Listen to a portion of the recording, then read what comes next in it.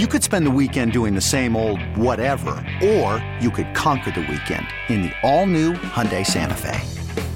Visit HyundaiUSA.com for more details. Hyundai, there's joy in every journey.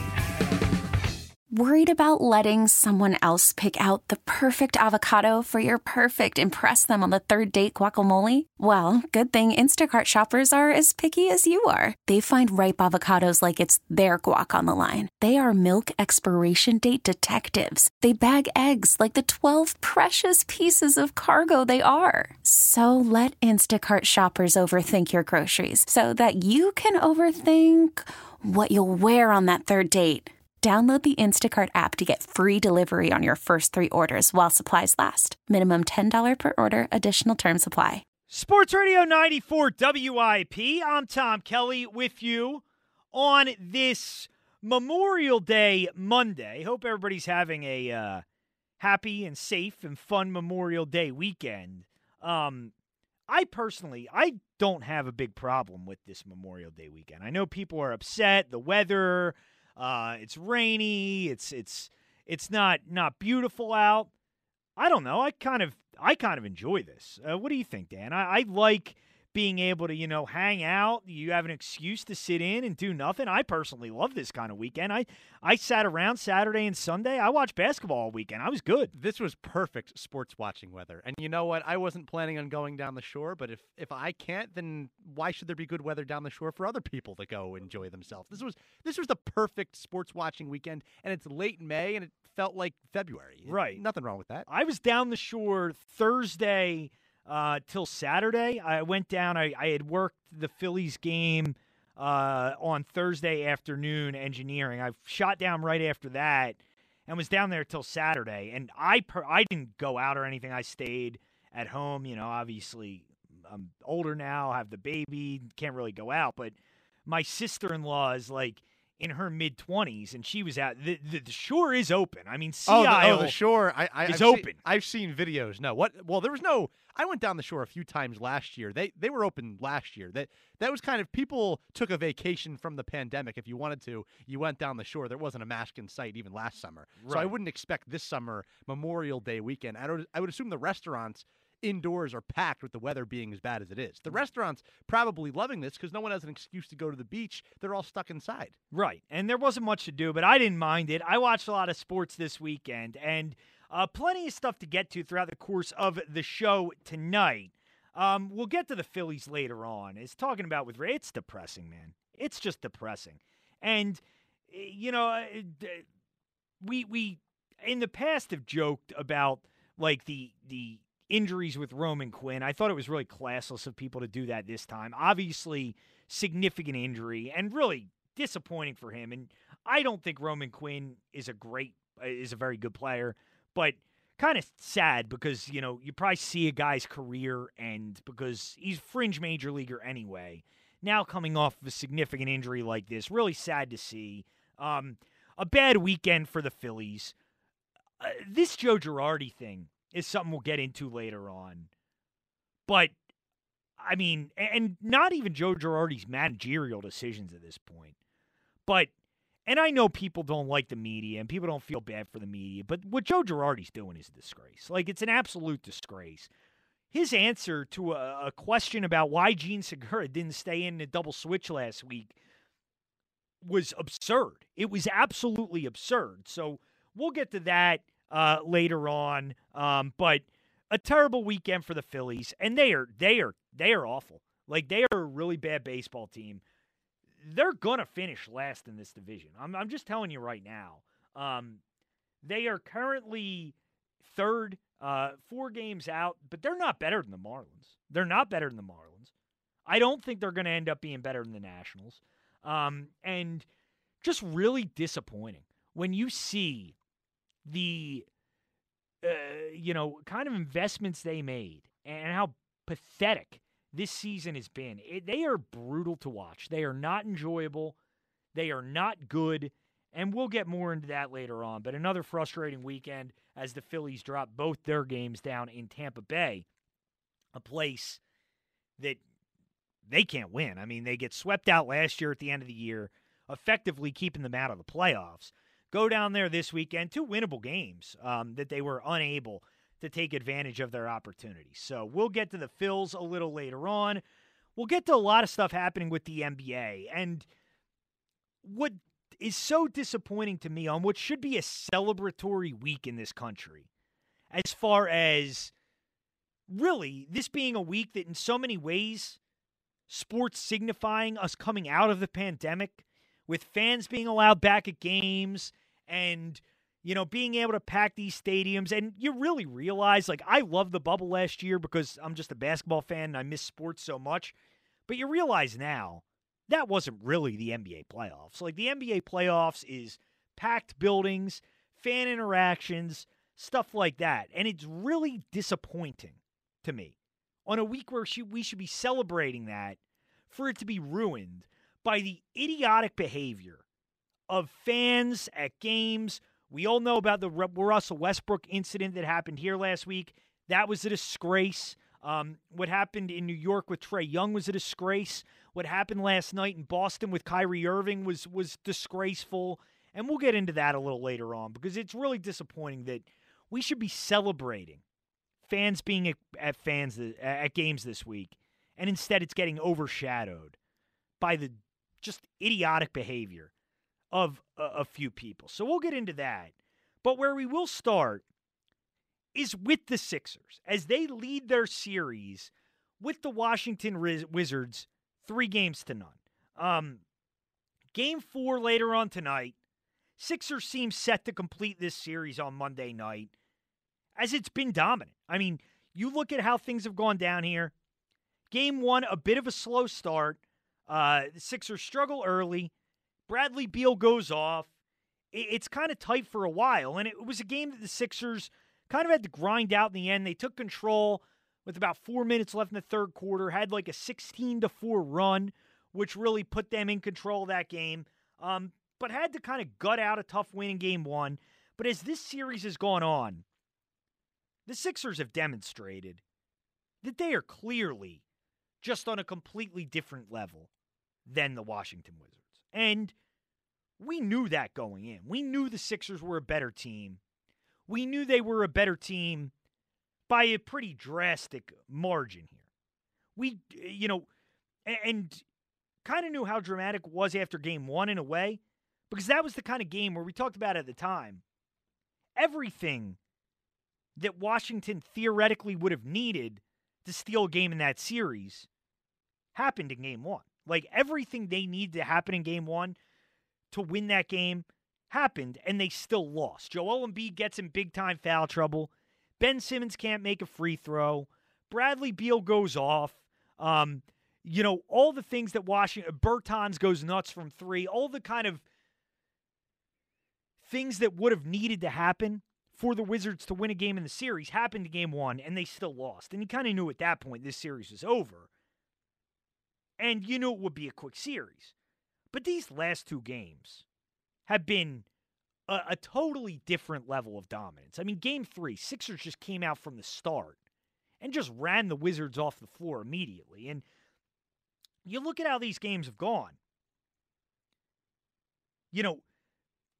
These are situations where the Sixers might let them get close at times, but whenever they feel like they want to take control of the game and they want to put it away, they just do it. And I really did want to start discussing the Sixers because they deserve to be talked about. And this is a really big story and a great opportunity that they have in front of them right now. And I don't want to overreact to 3 wins over a bad team. And make no mistake, the Wizards are a god-awful team. I don't know how they got in the playoffs. They might be the worst defensive team I've ever seen in the playoffs. They can't defend anybody. And as I said, anytime the Sixers want to score, they can score. Anytime they really put their mind to it, they stop messing around. It's like, you've kind of seen the last couple games, and it was something that you kind of were afraid of going in because the Sixers play into this too. Washington's a bad team. They're a bad defensive team, but the Sixers make them look really bad because of the way the Sixers have exploited them in this series. And I thought the games would be closer throughout the course of this series. I kind of predicted that it would be like the Sixers' round 1 win over Miami 3 years ago, where these games would mostly be tight, but the Sixers would win them in the end. This series hasn't been anywhere close to as close as that series was. And part of why I thought maybe this would be closer is I hadn't watched Washington as much. I hadn't watched them as intently. But part of why I thought that would happen is the Sixers. And what we'd seen over the last couple weeks, from the Sixers heading into the playoffs, was a team that was a little complacent, a little bored. They were letting bad teams hang around, teams that they should have beat soundly. They weren't beating as soundly as they should have. But this series kind of speaks to their maturity, where, anytime they want to take control of this game, they can. It's like they toy around for a little bit, and it's been kind of the same thing, where, 4 or 5 minutes left in the second quarter, Washington's got the game within 6 or 8, something like that. It's somewhat tight. And then the Sixers say at the end of the second quarter, all right, this game's over. And they're coming out. They're going on runs at the end of the half. And you blink, and all of a sudden you go to halftime, the Sixers are up 14, 15 points. And it's all right, this game's over. Washington has no chance. I feel awful for Bradley Beal. He's a guy, he needs to get out of Washington. He is just too good to be there. And I don't know if you saw the same thing I saw, Dan, on Saturday night. But Can I take a guess before you say it? Sure. Where he puts his hands on his shoulders in a timeout, and it looks like or not his shoulders, on his hips, and he looks like he's totally just disgusted with the entire team. Yeah, and I think midway through that third quarter, reality set in for everybody on that team, where the Wizards just kind of realized this was done. Beal kind of realized, I'm never going to win anything here. And I hope Bradley Beal's able to get out of there, because he's never winning anything. He's too good to be on that bad of a team. He seems like not the prototypical superstar. He doesn't seem like a diva the way that a number of these NBA superstars are. And in the era of player empowerment, he's always been loyal to the Wizards, which is what a lot of people complain about that we wish we saw more of. But eventually, him or his agent's going to have to raise a stink and just be like, I'm too good to waste my prime on with a mediocre franchise who gets bounced in the first round at best in a sweep. Yeah, absolutely. And, you look at how the Sixers have taken control of this series. And when I look at it, my biggest takeaway is the maturity factor. And it speaks to their maturity, because this is what good, mature, championship-level teams do, is they come out and they destroy an opponent that they should destroy. And, you can only play the team that is placed in front of you. I understand sweeping the Wizards is not going to be an incredible accomplishment, and I understand in the grand scheme of things, it's not going to matter all that much. Not going to matter all that much what the Sixers do in this round, what they do in the next round, because it looks like it's going to be Atlanta. We'll get more into that series later on, but the Sixers aren't going to have any significant problems with the Atlanta Hawks. The Hawks might win a game at absolute most. Maybe Trae Young goes unconscious and they win 2, but I doubt it. The Sixers are ultimately going to be judged by what they do in the Eastern Conference Finals. I get that. You get that. We all understand the situation that they are in. But all we can judge them off right now is what they're doing right now. And this has been encouraging to me as you look across the other side of the bracket, on the other conference, and you see the 1-8 series there. And yeah, I think Memphis is a better team than Washington is. But Utah is laboring in that series. Utah is fighting to win those games, to beat that 8 seed. The Sixers have come out, and the Sixers are just obliterating the Washington Wizards. And does it mean they're going to win the East? No. But it gives me confidence that they have learned from their past experiences, because we talk so much about teams being hardened by their experiences and their failures. And you're seeing it with Milwaukee as well, where Milwaukee has that disappointing 5-game loss to Miami last year. And they lose to Toronto in the Eastern Conference Finals after having a 2-0 lead the year before. And you see kind of how those past failures, those past experiences have been turned into positives and used as learning tools. And I feel like Milwaukee learned from what happened to them in the past. They have been different this year. I feel like the Sixers learned from what happened to them in the past. They have been different. And my biggest takeaway is the maturity that you just sense with this team is, they're never sped up. They know they're in control of these games.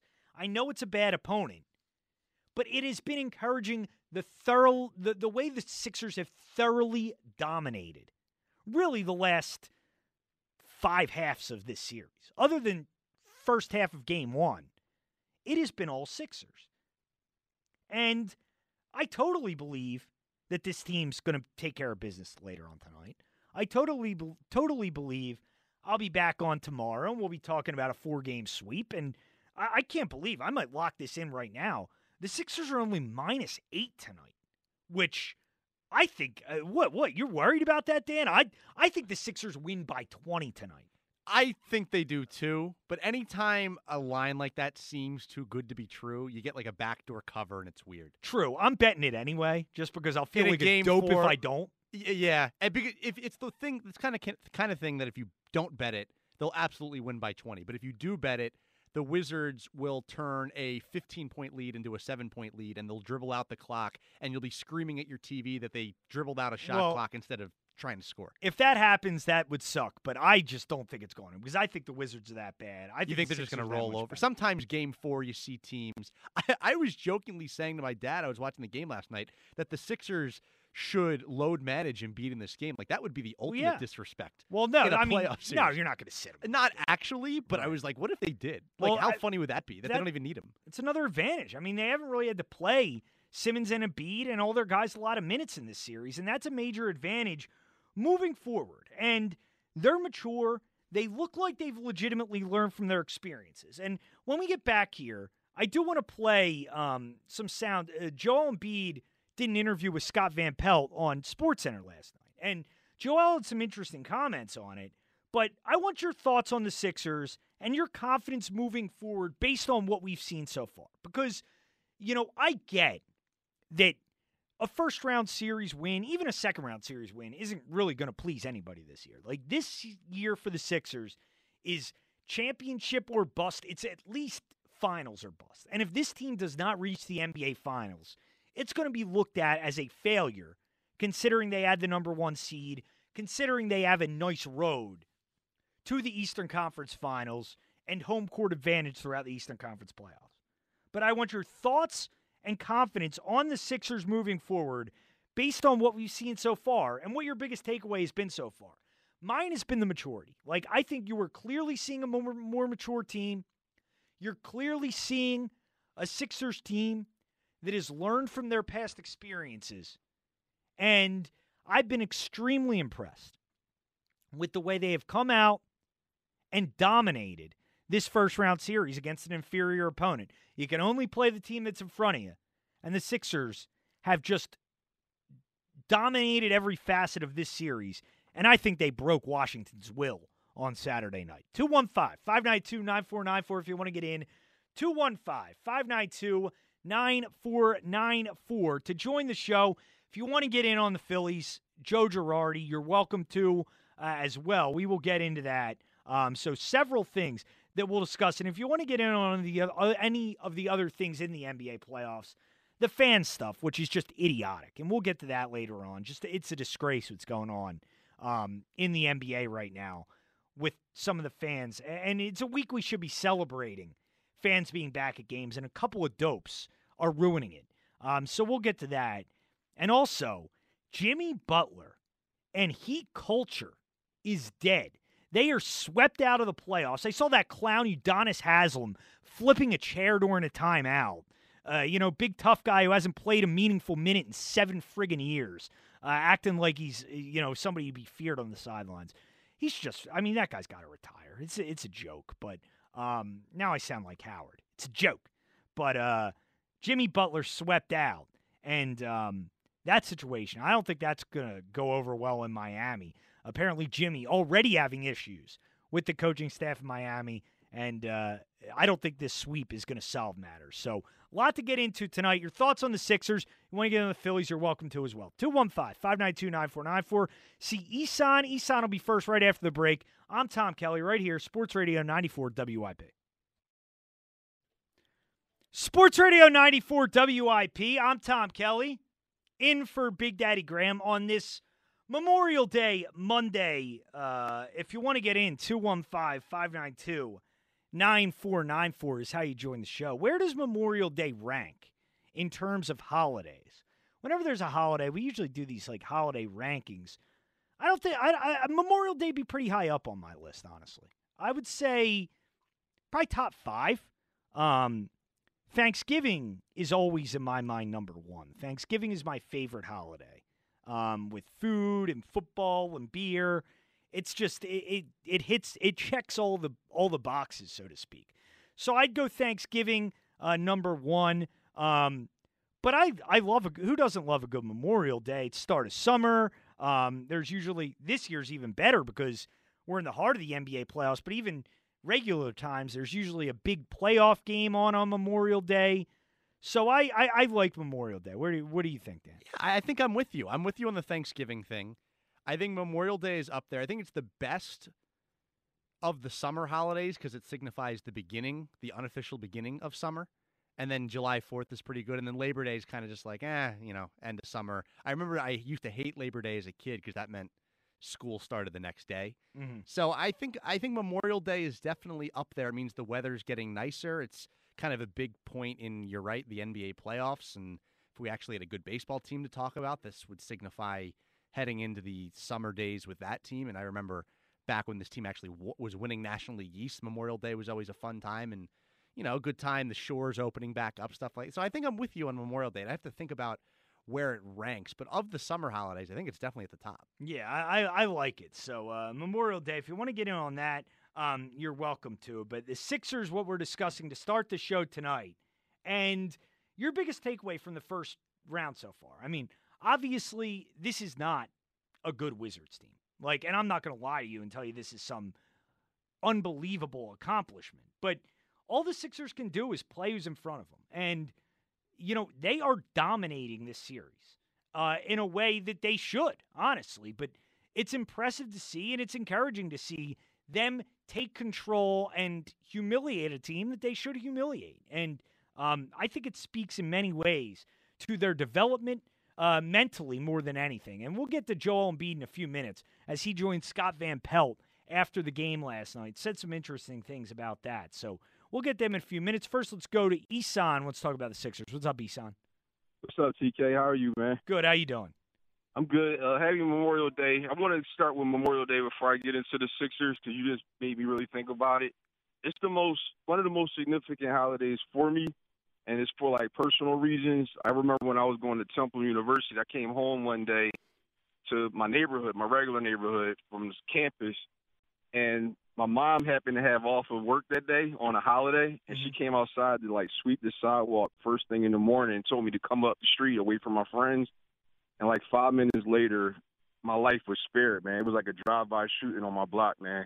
So that for me, is significant because I feel like my life was spared on Memorial Day. So it's more significant for me than, my favorite holiday. But it always is a time for me to actually reflect on life and everything. Oh my and then God, last man. year, that's terrifying. I mean, yeah, it is. I guess you'll always think about that on Memorial Day, obviously. Yeah, and I remember when it happened. The Sixers were in the playoffs that year. I'm pretty sure it was 2001. I think it was the year they were on their run. Mm-hmm. But I remember I remember that. But then also last year, George Floyd died on Memorial Day, so it was a kind of significant day for change. And to think about how far we've come since last year. We got a vaccine. We got the country moving in a particular direction. But, yeah, we want to talk a little Sixers and encourage everybody out there to start calling in to talk about the Sixers instead of the terrible Phillies. Let's change the narrative for what we're talking about to winning sports, all right? So now, can I get into it, TK? Sure, yep. Go ahead. I changed my opinion of who the threat is in the East. And it's not because of their talent. It's because of the war they're going to have to go through. When I'm watching, did you watch the Nets game tonight at all? I actually did not catch any of the Nets Celtics. I watched all the other 3 games on Sunday. I did not catch that one. It was a great game. But one thing I took out of it immediately is the Nets were up like 25 points with like 7 minutes left in the game, and they had to keep their starters in. And it wasn't – when I first watched it, I'm like, why are they doing this? There's an injury risk and all that. But then I watched, it's because they can't play defense. The Celtics were just erasing the lead so quick. I mean, I think we wound up winning like 140 to 120, something like that. But they needed to stay in the game to keep it that way. And what I'm starting to get out of this is that the Sixers' path is going to allow them to be rested and not as beaten down if they have to face the Nets. But I don't think the Nets are the biggest threat. I think the Bucks are, and I think the Bucks have the same benefit that the Sixers have right now, where they'll be able to rest and be prepared for their next battle. But the only thing I think different is the Sixers don't have to go against a Goliath in the next round. The Bucks and Nets, whoever comes out of that, is going to be a problem for the Sixers. But I think it's the Bucks that we got to worry about because they'll be rested and because they look like they're on a mission as well. Yeah, no, Isan, it's a huge advantage that the Sixers have because, I think they're going to sweep this series tonight. I think they take care of Washington. They'll get Atlanta. I see that as a 5-gamer. Like, I think Atlanta will get one because Trae Young will go off and Atlanta will make all their shots. And, I do think Atlanta probably gets one of those series, but I don't see it going beyond that. And Brooklyn-Milwaukee, I can't wait to watch that series. I think it's going to be fascinating because, you said, it is going to be a war. I think it goes 7. I mean, I picked Brooklyn at the beginning of the playoffs, so I'll stick with it for now. But I got to tell you, Milwaukee, what they did to Miami was incredibly impressive. Like, I thought Miami was a pretty good team. Maybe I was hanging on to what they did last year in the bubble, but Milwaukee just destroyed them. That was really impressive performance. Yeah, same thing the Sixers are doing to the Wizards, and I actually am really surprised because eighth seed in the NBA is different than any other league. Like, you can still be a pretty good team just to make the playoffs. Like what's the team out west? The Memphis Grizzlies. They're giving the Jazz a fight, like you said. I like Memphis, man. They're fun to watch. Yeah, and they're young, and they're so exciting. But this team that the Sixers are playing, they're like dominating them. And what I'm really, really impressed by, we all know Embiid is the MVP candidate, and he's having a great year. He's healthy. And he also looks tuned in and so focused. It was a play yesterday where he missed a dunk, and 2 nights ago. He missed a dunk, and he got booed. And the very next chance he got to dunk the ball, he slammed it so hard and put his hands up like, give it to me, y'all, give it to me, to the crowd, like just taunting them. And he went 14 for 18. Like, he's so efficient right now. He's so dominant. His body looks like it's in tip-top shape. And Ben, he still can't hit free throws. He still looks like he has some issues that he has to work through.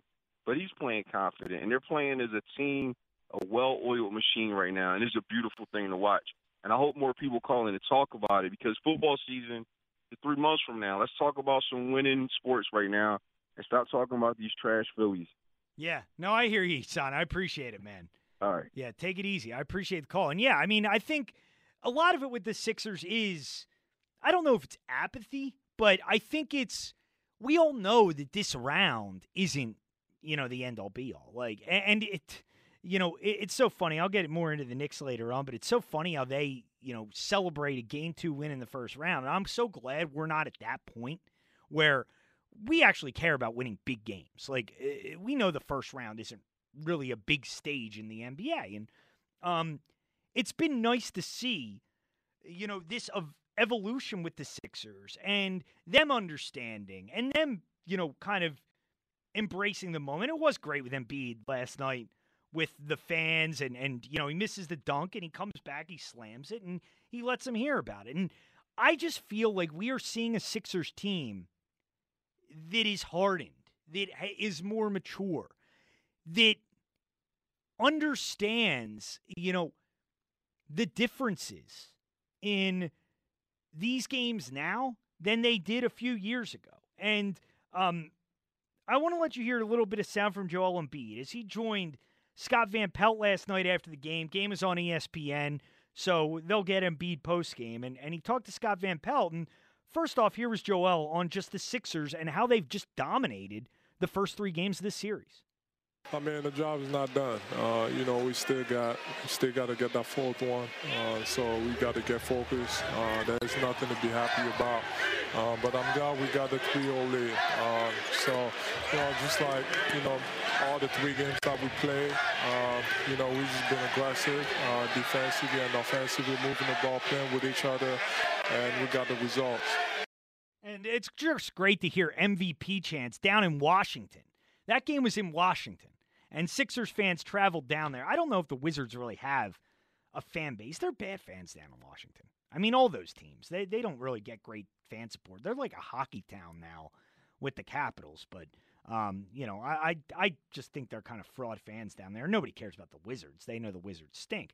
But, Joel Embiid just talking about how this team just knowing how to win and knowing what they need to do. And this next one I thought was so interesting because Joel Embiid was asked by Scott Van Pelt here about, learning how to win. I thought his answer was really telling. Here's Joel Embiid when asked by Scott Van Pelt about the Sixers' evolution into becoming a real winning team. I want to ask one last thing, Joel, about the process, and I'm not talking about the one we've heard so much about in Philly. I'm talking about the process of learning how to win playoff games, closing out series, going deeper in the playoffs. That, too, is a process. How do you feel like as a team, with you as certainly the leader, that you all are progressing in that part of the process? This is, my 4th year in the playoffs. So, you look at, the first time that I got to this type of stage, it felt like I was there, but it felt like I wasn't ready. Especially us as a team, as you grow and you keep playing in this type of games, you get more experience. And I feel like, the past few years, we've gained a lot of experience, and obviously we added a great coaching staff. That's been there. They've won it, so they've been helping us a lot.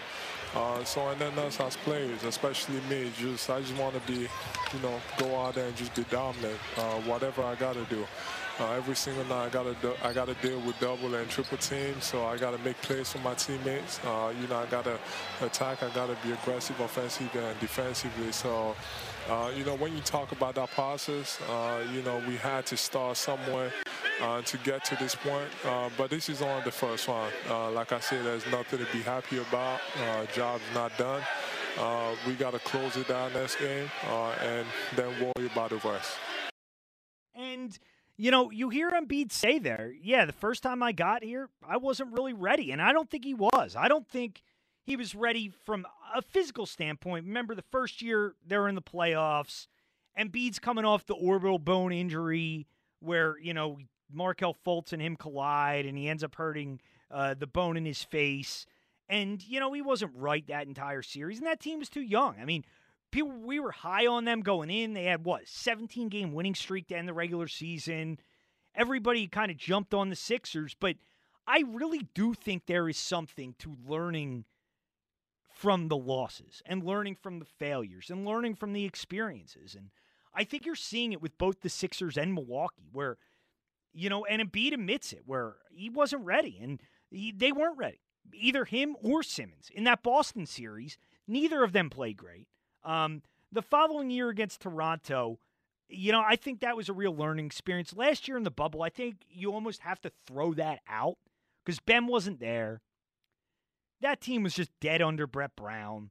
They weren't going to do anything. The roster wasn't built well, and they weren't ready. But you learn from those experiences, and you take something from those losses. And the NBA, really more than any other sport, there are very few examples of a team with young players just getting it done immediately without going through these losing experiences.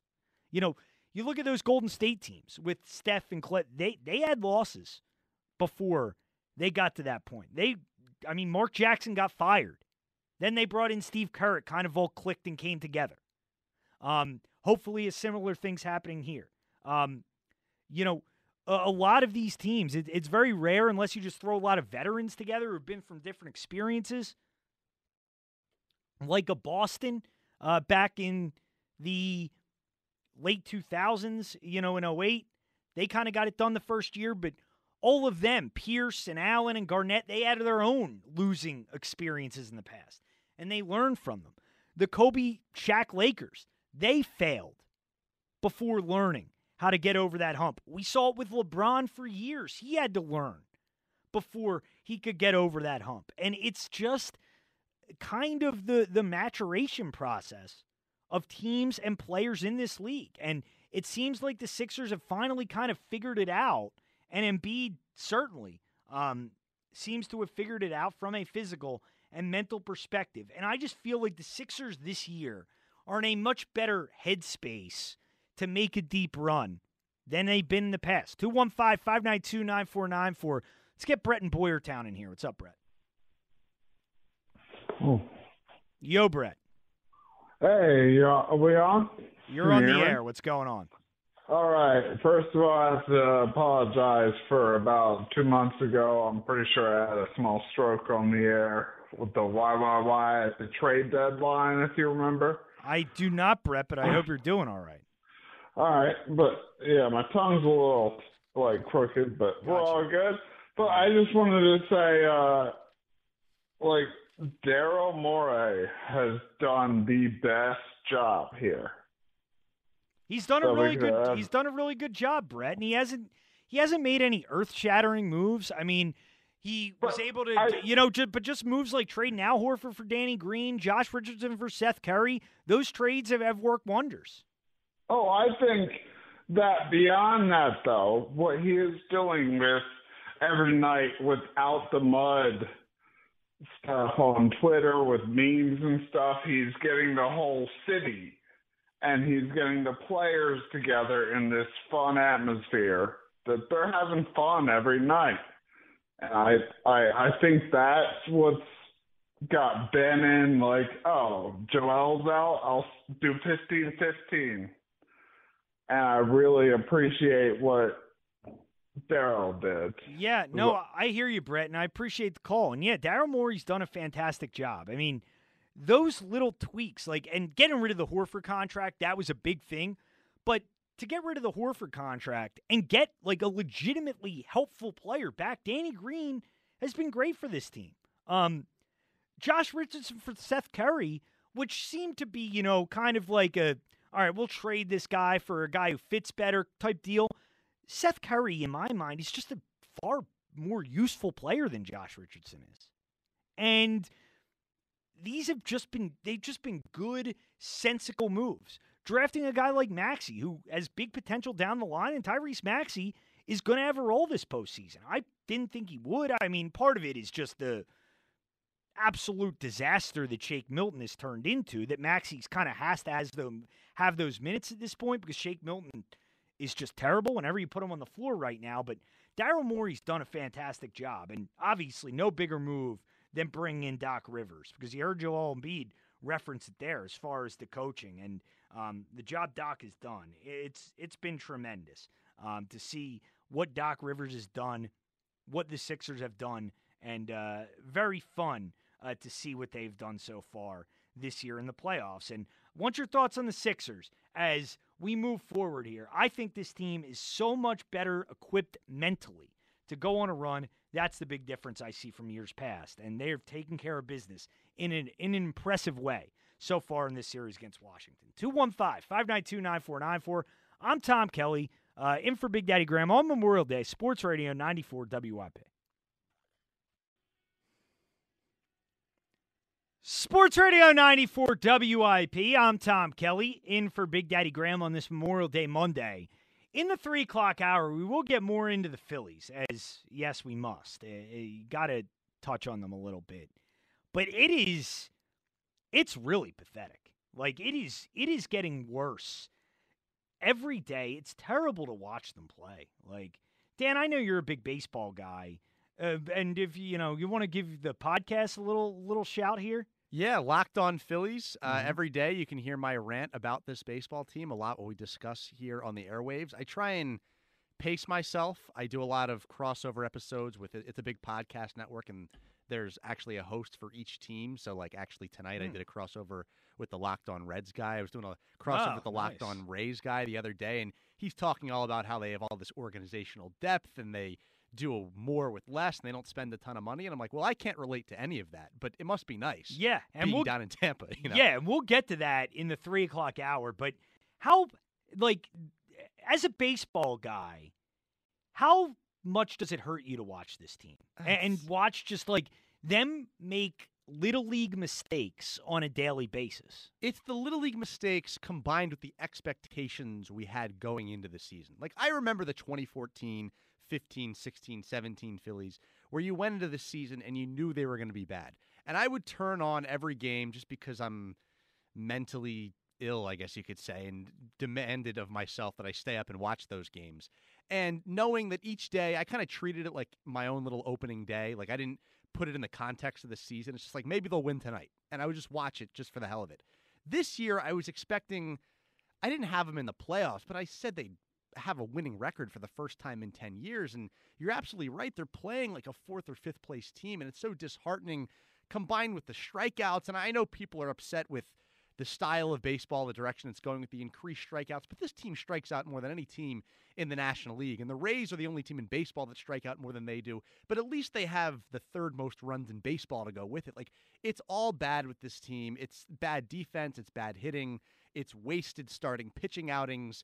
It's brutal. And a bad manager all combined makes it just a very disheartening product. And it's hard to motivate yourself to stay on these games when the NBA playoffs are on another station or something like that. Yeah, I mean, 25 and 28, and really, I mean, and I know you can't really do this because teams go through streaks, but you take away that 4-0 start, there's 7 games under 500. It's not early anymore. They had a 4-0 start and a 5-game winning streak, and besides that, they've been brutal, literally brutal. Yeah, I mean, they were 21 and 18. Since then, they're 4 and 10. They won 4 out of the last 14. It's just really tough to watch, and it's not early anymore. Like, we're through the month of May. We're now at Memorial Day. We have turned the corner to the middle of the season, and they're still bad. And it's because there's nothing on the horizon. There's no blue chip prospect coming up through the organization. There's no, well, I'm sure this team will figure it out. Like, this is the team. This is the whole thing. And we have 4 more months of this and years ahead of it where they're just mediocre. Yeah, no, it's certainly looking dire right now. They start a 3-game set with the Reds on Monday, and just a weird quirk in the schedule where you have Friday day off, those interleague 2-game series. 4 straight day games is just bizarre. Why do they play these Tampa games during the day on Saturday? Well, Tampa, I think, usually does Saturday day games. That's weird. The Yankees do that, too. That's why Ricky always makes it down here. Yeah, I prefer a night game, but whatever. Whatever. That's how they do it. It's only a 2-game series, and they'll be back at CBP in August. But those weird interleague series, the home and home, where you get 2 and 2, causes the Friday off day. Gotcha. Well, it's been frustrating. We'll get more into that in the 3 o'clock hour. But when we get back here, I need to get to it's been a great week of basketball in many ways, and I have enjoyed the playoffs immensely this week for many reasons. None more than having fans back. It is, it feels like the playoffs in a way that it didn't last year. But what's been going on at some of these games is a disgrace, and it needs to stop. And we'll talk about that when we get back here. 215-592-9494. I'm Tom Kelly with you on this Memorial Day, Sports Radio 94 WIP. Sports Radio 94 WIP. I'm Tom Kelly with you on a Memorial Day Monday. My first time on since Wednesday morning, which for me these days is a long stretch off. So happy to be back on the air. Had a couple days off. I'm normally on the Thursday 10 to 2, which I was off for this week, which Dave Uram filled in for. So I hope everybody listened to Uram, a buddy of mine. Interesting guy, Dave. Do you know Dave Uram, Dave Wilson, or Dan Wilson? Sorry. I've had the chance to work with them. It was the discussion of Ricky and I. I thought your rant about a week ago about him preferring Friends over Seinfeld was comical, right. But he's a good guy. Yeah, no, Dave's a great guy. And me and Dave have known each other for a long time. So he's in that shift this week, and I was off my shift last night. So back tonight. I'll be back in the next 2 nights. And I think I'll be talking about a Sixers sweep of the Washington Wizards tomorrow. As I said, -8. That is screaming to bet the Sixers in my mind. I have not done it yet, but I think I'm gonna jump at that one. I don't know if anybody else had the same experience, but are you a soccer guy, Dan? Not at all. Okay. Not even a little bit. But I know that it was a big weekend for soccer and the European League final. Yeah, the EuroLeague final. Right. I got into it during the pandemic a little bit, like when we had nothing else. 2 things I got into: soccer and UFC. UFC is stuck. Like, I continue to watch UFC. I actually really enjoy it. I think it's when you really get into it, you understand that it's not just complete barbarism, that these guys really are tactical. There's an art to it. Right. There is, and I find it really interesting. So I that stuck with me. And also, soccer didn't really stick, but I have a greater enjoyment of it now. But, I'm off yesterday, and I'm just like, want to watch this Champions League final because it's like the biggest league, biggest championship, the biggest league. But if you're going to watch that game, like, I can't watch a soccer game without betting on it. Like, maybe that is a bad thing, but it's like, I don't care enough to watch it if I don't have rooting interest. But, bet Chelsea plus 350. That's there a nice go. little They won. winnings there. Yeah, I'm not super into soccer. I have a buddy who works for the Union, got me free tickets once. They actually won like 5-1. It was like the best game almost in franchise history in terms of scoring. Probably pretty fun. And I've never went back because he's like, you can't bring down your goals average because usually it's like 1-0 and you'd be bored. But I want to bring back the Philadelphia Kicks where there's tons of goals and it goes off the wall and stuff. Yeah, I would be more into that than real soccer. I remember going to a Kicks game when I was a kid. I remember that. Those are fun. Yeah, they were great. They weren't bad. So, I did enjoy that Champions League final because I won a little money off it. But yeah, I think the Sixers -8 looks like a gift to me. 215-592-9494 if you want to get in.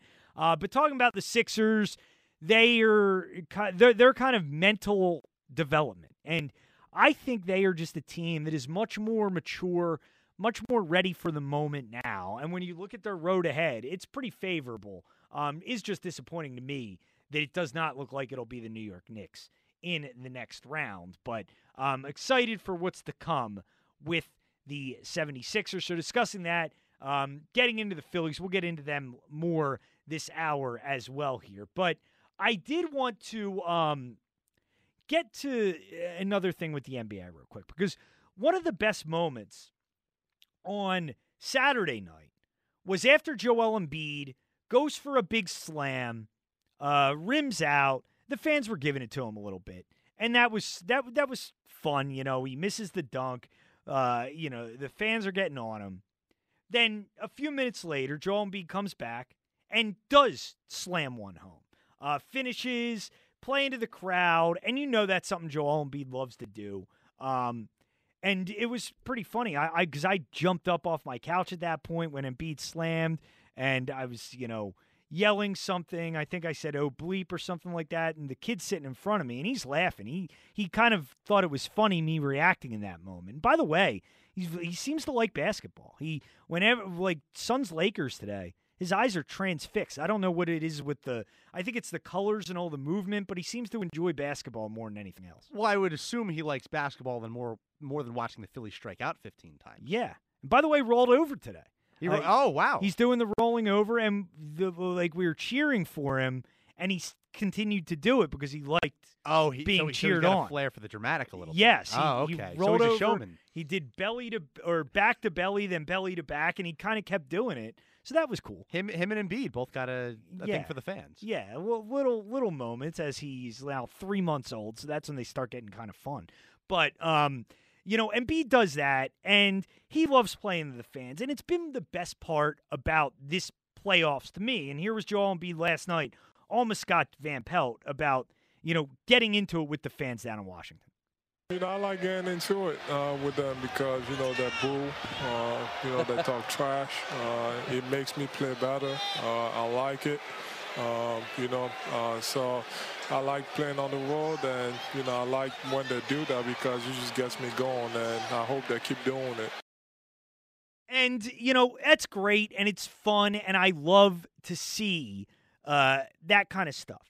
What I do not love to see is some of the things that have gone on in the NBA this week as far as fans of games. And it's really irritating to me because this should be a week where we are celebrating coming out of the pandemic. Because it really does feel like, I don't know, what do you think, Dan? This is the first time in 14 months that I kind of really do feel like we're living in the actual world we became accustomed to now. We're getting there. We're going to have full capacity at the Sixers in the next round, full capacity at the Phillies if people actually decide to show up, if the team draws a crowd. But no, the restrictions around here are basically gone. And most people, it's at the point where everyone who wants to be vaccinated is vaccinated. And obviously people have different takes on that. But we're at a point where it's, hey, we can take these masks off, we can be in crowds, and no one really has any remorse about it, whether it's here, down the shore, or across the country. Right. And, it should be something to celebrate. But you see the things that have happened this past week, and I've been waiting to get on the air to talk about this because it pisses me off. It really does piss me off.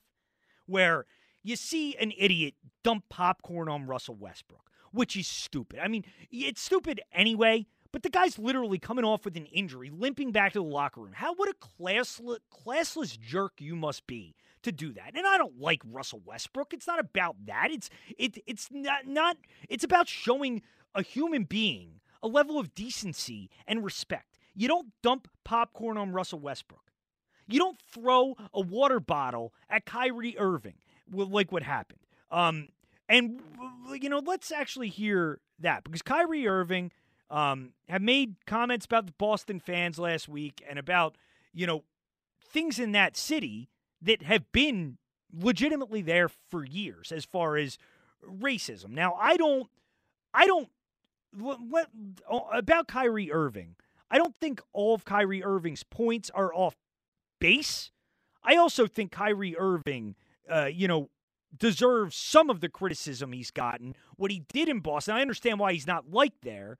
But Kyrie Irving also has legit points that he makes. And you don't throw things at him. You don't do that. And here is Kyrie after the game on what happened in Boston on Sunday night.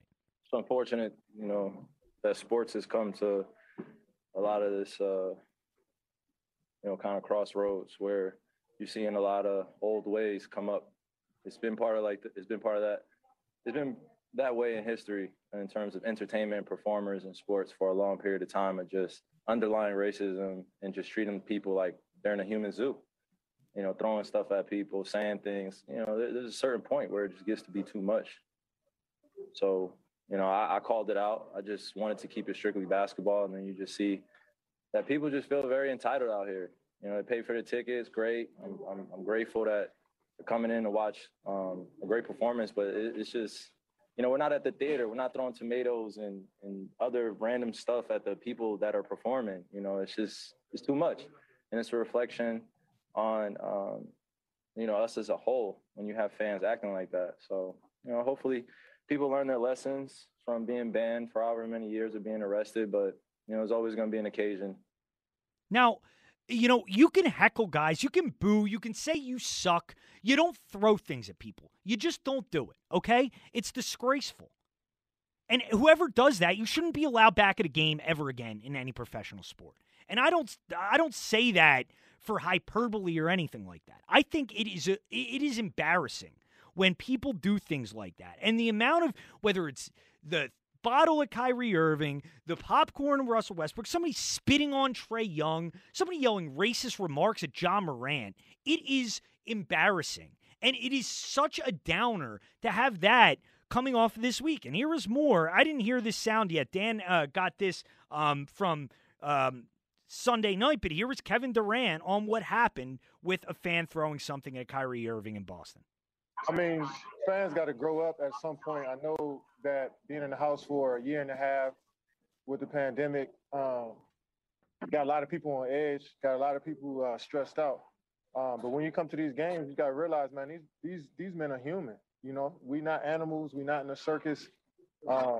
You coming to the game is not all about you as a fan. So have some respect for the game. Have some respect for these human beings, and have some respect for yourself. Your mother wouldn't be proud of you throwing water bottles at basketball players or spitting on players or tossing popcorn. So grow the fuck up and enjoy the game. You know, it's bigger than you.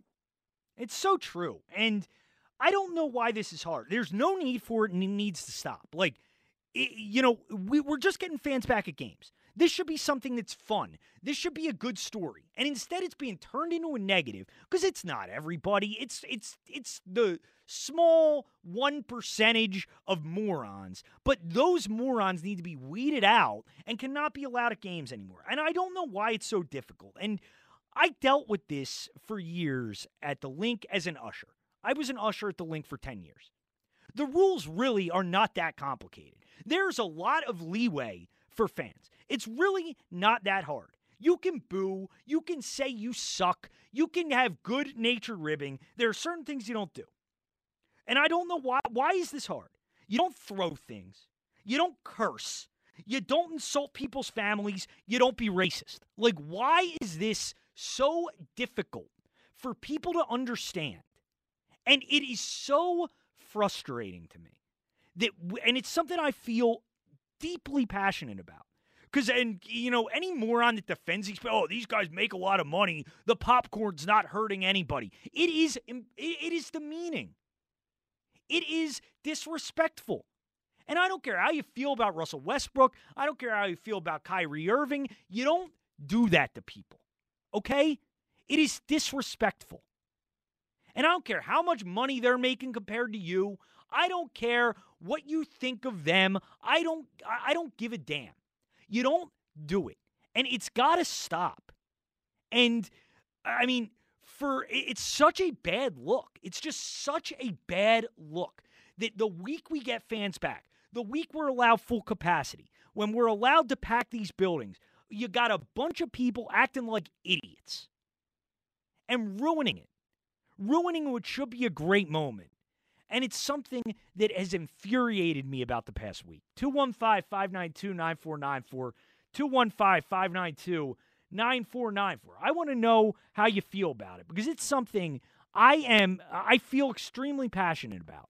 And it's been a really frustrating week from that regard when this should be a week where we're celebrating coming out of what's been a very difficult time for a lot of people in this country. 215-592-9494. Let's get Mike in South Philly in here. What's up, Mike?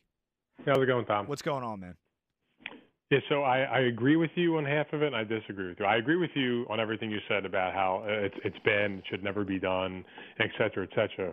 Where I disagree with you is that it shouldn't ruin the playoffs for people. Like, the media has chosen to make this a story. It shouldn't be a story. Like, you give these people the attention that they're craving. It should just be dealt with behind the scenes. You have a fan do something dumb, they either get kicked out and or banned and or arrested, and you just let the arena staff and the organization and law enforcement, whatever combination, deal with it behind the scenes. It doesn't have to impact people's enjoyment of the NBA. People have chosen to make that a thing. Like, the media doesn't have to cover this. Like, they've chosen to give these people the attention, and they've chosen to make this headline news. I don't think they should make it headline news. I think you react in the moment just like you do anything else, and when it's done, and you just move on and just follow the playoffs as you would normally. Well, this is where I disagree with that, Mike, is because it's obviously something that really frustrates the players, and I understand why it would frustrate the players. And if the players feel like they want to say something about it, that's something the media is going to cover. And it's become an issue because it's been such it's happened at such a high rate this week. And if players want to speak out about it and they think it's an issue, I think it's something the media kind of has to cover. And if you don't cover it, then it can just keep happening, behind the scenes. I think when you cover it, hopefully it will, make these arenas have better protocols, better ways to get people out of there, because it can't happen. Like, I'm sorry. I don't think this is a media-created issue. I think this is an issue created by stupid fans. Well, I think what you're getting is, and you see this with a lot of things, even outside just in crime in general, you see copycats. And what you see is whenever something, like, I don't think if for example, now this is just my personal opinion. It's my theory. Obviously, I can't prove this. I don't think if the originals didn't get media attention, I don't think what would have happened to Boston. That I think you see these copycats out there who they go, oh, they have this idea in their head, and they go, oh, now this guy did something. He threw something at a player. I'm gonna be a tough guy and try to do it to show how tough of a guy I am. And maybe, but Mike, so Kyrie Irving's just supposed to get a bottle thrown at him, not say anything about it? No, he can say whatever he wants, and he's perfectly, and he should feel angry about it. But I think for example, when was the Sixers game? Wednesday. Okay, yeah. We're still hearing about it today. I think you cover it after the game, you talk about it, and then you move on. But we're still talking about it, and I think that is motivating fans out there to do this stuff, and it's going to compound the problem. Now, you allow the organizations, like you said, to figure out protocols or whatever to get players out if necessary without getting hit, and maybe added security, whatever they have to do in the arenas. But that's stuff that they should deal with behind the scenes. But I think people are allowing these playoffs to be affected by it by just allowing these fans to ruin it for them. You don't allow these morons to ruin the playoff experience for you. There's nothing we can't control what those idiots at the games do. There's nothing we can do about it. That stuff has to be dealt with by the proper authorities. No, I hear you, but it's being covered because the players are speaking about it. And if the players are speaking about it, that's something the media is going to cover. Yeah, I get it from understand. that perspective. Yeah. I mean, obviously, when you're in the locker room in the game, you're not going to air the clips or anything. But that's just my general feeling on it. Now we'll see. What if, just hypothetically, I don't think this would happen, but say it happens once every couple games for the rest of the playoffs. Is it just going to is it going to be a story over and over? Is at some point people are just going to go enough? We have to draw the line at some point. Well, I would hope that it motivates these arenas to have better security, and it frustrates me that we even need to still go through this, Mike, honestly. And I know there are always going to be your idiots out there, but it bothers me. It bothers me because I don't think the rules of being civil and living in a civil society where we treat each other with respect, I don't think, they're that difficult to follow, honestly. Oh, no, I agree. And then, I wonder how much alcohol at the games has something to do with it, too. Some people are just complete bleep holes when they get liquored up. Yeah. And, when they're drowning alcohol. But anyway, to touch on the Phils that you mentioned earlier, do you think that, obviously, I just want your opinion. Obviously, I don't know if you have the schedule in front of you or whatever, if you even thought about that much. I actually do, yeah. I don't think the Phillies are going to get back over 500 again this year. They might not. I mean, they really might not, Mike. Now, what was their record last season? Do you remember off the top of your head? Were they above 500 last year? They were, I think, 28-32 last year. Okay. In that 60-game season. So what I'm wondering is, right, if they take a step back this year, what changes can you do? You fired the manager and you hired a new manager. You hired basically a new staff. You brought in a new president of baseball operations. Your payroll is kind of right up against it. So if this season continues at the pace that it's going, and if they do, say they fall 6 or 7 games under 500, then I don't think they're going to get back over because I just can't see this team at any point in the season winning 7 of 8. I think they're going to be what they are all season. They'll win 2 games here, they'll lose 3 there. They might win 4, they'll lose 5. I just don't think they're going to put a consistent enough win streak to get back over 500. And they do, it'll only be for a brief period. But if this season continues at the path it's going, and they're just hovering around a few games under 500 or worse, what changes can they make? What can they do? They've already gutted the managerial staff. They've already changed the front office. What can they possibly do? I mean, I guess the only option would be for John Middleton to decide if he wants to go all in money-wise, because I don't think he's going to gut the team and trade for prospects. I don't know what they can do, and it's what we've been talking about the last couple of weeks, Mike. And you look at the schedule here. I mean, these next 6 games, if they have any chance in hell of turning this thing around, it's the next 6 games, because they got 3 at Cincinnati. Then 3 at home against Washington, who's not playing well right now. After that, you have the Braves at home for 3, Yankees at Dodgers, at Giants. Then you come home 2 against the Nationals, at Mets for 4, Miami, San Diego, Chicago. You start playing some really difficult competition, and These next 6 games, if they have any chance to maybe get some momentum, I think it's in the next week. It's a couple of things. You just reminded me of something, by the way. And the Braves will obviously be a little bit weaker because obviously we saw what happened with Ozuna. You saw that? Ozuna with the domestic violence issue. Yeah, that's not good. He'll probably be done for the year. He should be. Yeah, if not for forever. But right. But so that'll weaken the Braves. But I still think the Braves are better. But one of the things I was thinking about too, right, over the last couple years, it's been an ongoing theme, right? Whenever players leave the Phillies team, they get better, and whenever players come here, they typically struggle. Well, it's kind of like bled into the manager, where you see Gabe Kapler has one of the best records in baseball out with the Giants. And honestly, Tom, look, this could all be just coincidental. You never know if this stuff has any rhyme or reason to it. But when it's a trend and it's this significant of a trend, you just have to wonder if it's some deep, cultural thing going on with this organization that I don't even know where you start with it, to be honest. Yeah, Mike, and I appreciate it, man. Yeah, take care, man. I think it's something you really got to look at because no solution has worked. Like, Middleton went and spent a ton of money in 2019, didn't work. They fired Kapler, bring in Girardi, didn't work. Bring in Dombrowski, Sam Fold, even though I don't know what Sam Fold's doing on a day-to-day basis. If you're not managing the 26-man roster and you're not deciding who goes on the IL, who doesn't, I don't know what you're doing because that's been a mess.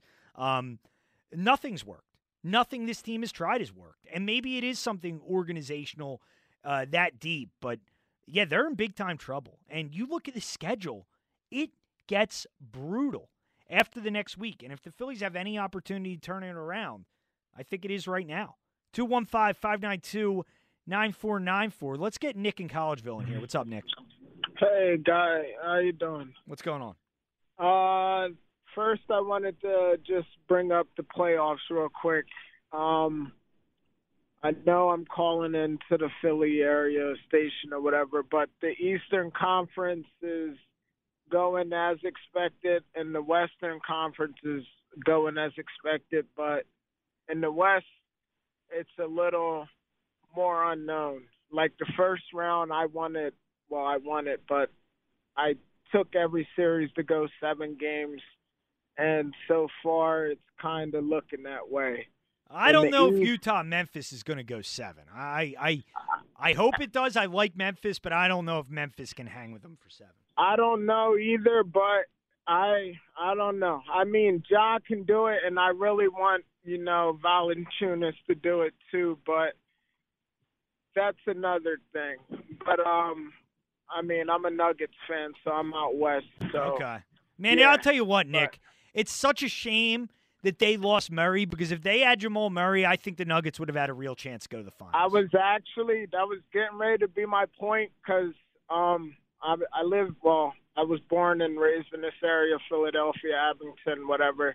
But I was going to say, before the whole COVID thing, I wanted this year to be the Nuggets and the Sixers in the finals, but COVID made me, not want that because of the fans. But now we're having fans, and I want it, but we don't have Murray. And to be real, I actually want Embiid to win the MVP, but I don't think it's going to happen, because I think maybe if we would have played 15 more games, he would have had it. But next year is what I want, Nuggets and Sixers in the finals. That's what I'm going to talk about. That's the playoffs. Yeah. It could happen, Nick. I would like to see that. But, yeah, man, I appreciate it. No. And then the one thing I want to say with this whole NBA, everybody coming back to the stadiums and stuff, the way people are acting, it's nuts. It's weird. And, I'm kind of a little – I won't say I'm used to it. I watch wrestling, so I'm used to, the wild stuff. But I don't know. From top to worst, I think the spitting on Trae Young was probably the worst. the racial slurs, throwing the water bottle, and then the popcorn. But it's stupid. It like is you stupid. can't. There's no need or no reason for that. I don't mind the whole, like I was watching the Knicks and the Hawks series. I don't mind the whole F Trey thing, or whatever that they were yelling and all that. But once it gets beyond that, it's just, I don't know if even, like people have been saying, I don't know if they think just because you buy a ticket, you have the right to just be stupid or whatever. I don't know if it's just the alcohol. I'm not going to want to blame it on the alcohol, but I think it's just more of people feeling like they have that right because they spent that money. Yeah, no, I hear you, Nick, and I appreciate the call, and you don't have that right. And, you know, and the F. Trey Young thing, that's fine, whatever. And I used to, when I ushered, I would try to keep people from cursing. You can't keep people from cursing. You know, you try to do that, but whatever. You know, that stuff is fine. Honestly, I think the players enjoy it. Like, the players enjoy the back and forth with the fans. Joel Embiid said it. He enjoys the back and forth with the fans. But there are limits. And I saw this dope Jeff Goodman, who is ESPN. I think he's like ESPN NBA draft guy, whatever. He tweets out that, yeah, it was disrespectful to throw a water bottle at Kyrie Irving, but it was also disrespectful of Kyrie Irving to stomp on the Celtics logo. Like, are we seriously equating those two things? Kyrie Irving, and I'm not a huge Kyrie Irving fan. I think when he was in Boston, he acted like a baby, and he tore apart that roster in the locker room. And, you know, the reporting would tell you that Kyrie Irving was not a great teammate when he was in Boston. But Kyrie Irving, that's a good-natured, fun thing. There's nothing wrong with that. And that doesn't entitle anybody to throw a bottle at him. And it's just, it's a disgrace. It is. And it's got to stop. And, you know, just talking with Mike in South Philly, it's being covered because the players are tired of it. And the players are speaking out about it. And I don't have a problem with the players speaking out about it. It's something that they have to deal with. We don't have to deal with it. I can tell you what, if, you know, I was doing a show out at a remote and I said something that people didn't like and they were throwing crap at me, I'd be pretty annoyed too. And just think of it that way, because these are these people's jobs. And, you know, you can heckle them. You can, you know, yell stuff to them as long as it's appropriate. The racist stuff to Ja Morant is just disgraceful. And anybody who does that should never be allowed another game again. But, you know, there's certain lines you cannot cross. And it does bother me that these lines are being crossed just as we're getting fans back allowed at games. It's frustrating. 215-592-9494 if you want to get in. James, I see you there. James will be first after the break, and then you. I'm Tom Kelly, Sports Radio 94 WIP. Sports Radio 94 WIP. I'm Tom Kelly with you on a Memorial Day Monday morning. In the next segment, I did want to let you hear a little bit of Ruben Amaro with John and Ike on Friday. He talked about an interesting week from Joe Girardi. And Ruben's obviously worked in a bunch of different capacities in Major League Baseball as a player, a coach, a GM. So we'll let you hear just a little bit of that in the next segment as well. But talking about the NBA playoffs and this fan behavior, which has been very frustrating, as well as the Phillies and their disastrous weekend. Let's go to James, who wants to talk Phils. What's up, James? Yeah, I want to ask you some questions, Tom. Sure. Phillies, Eagles, and Sixers, if you don't mind. Sure. If there was any pitcher in baseball, American League or National League, that you could trade for Aaron Nola, who would it be? I mean, if you can have any pitcher in baseball? Any pitcher right now in baseball that you could trade for Aaron Nola, who would it be? I'd have to look closer at that. Honestly, James, I'm not sure who's doing great this year across baseball. Okay, I've been overly focused on it. Who do you see emerging as the second outside receiver for the Eagles? And do you think that the starting corner is on the roster now, or are they going to trade for one? Well, I think they will trade for one, and I think that second receiver, it better be Jalen Reagor. Like, it better be Jalen Reagor. If it's not Jalen Reagor, they got a problem. He's going to be in the slot, though. I'm talking about the outside receiver. They're going to be moving him around. Like, I think he's going to play in the slot. He'll play on the outside. If Reagor's predominantly in the slot, I would honestly, I'd hope it would be Fogle. Okay, and my Sixers question. If the Sixers lose in the playoffs, do you see them trading Ben Simmons at the end of the season? Depends how it happens. And I hate for that to be a little bit of a cop-out, James, but it depends. Like, if you lose and Ben offensively is the main reason why you lose, I think, it could potentially happen, but I think it depends on, the nature of how you were to lose that series. Hey, TK, is Brand still around? Because I don't hear nothing about him. I hear Daryl Morey all the time. He's the assistant. He's the assistant to Daryl Morey now. Oh, he's the assistant to Daryl Morey? Yes. One more question real fast, Sure. and I'll hang up and listen. Who do you see having a better future or a longer future with the Sixers, Shake Milton or Tyrese Maxey? Oh, Tyrese Maxey, no doubt about it. And I appreciate it, James. Thanks. Shake Milton, I don't know. I don't know if it's a crisis of confidence with him right now, what's going on, but Shake Milton looks completely lost. Like, he looks completely lost. Tyrese Maxey is ahead of him in the rotation. Tyrese Maxey's going to be a hell of a player. I didn't think he'd be ready yet, but he's ready, and he is contributing to this team. And Shake Milton, I don't know what's going on, but he looks like a guy who's completely lost his confidence. And Doc is trying to put him out there. Maxey got minutes ahead of him on Saturday with the second unit, but when the game was kind of out of hand a little bit, Doc tried getting Milton in, and he just can't get anything going. And I don't know how you play him in any kind of big-time minutes moving forward here. Let's go to Scott in Cherry Hill. What's up, Scott? Hey, how you doing, buddy? Good. How are you? All righty. Just an observation. For the record, I think the fan behavior is disgusting. Throwing bottles, spitting, the racial nonsense. Just no place for it nowadays.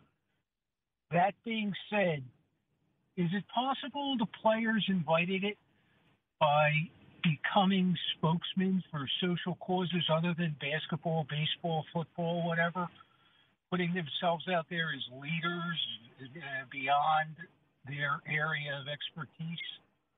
And why is it beyond their area of expertise? Well, maybe that's the wrong choice of words. They're known for playing sports. Suddenly, they're known for social issues. Well, I mean, Scott, just so we're clear on this, players voicing political opinions, this is not something new. Like, I don't understand how all of a sudden this has become something where I like to keep my sports and politics separate.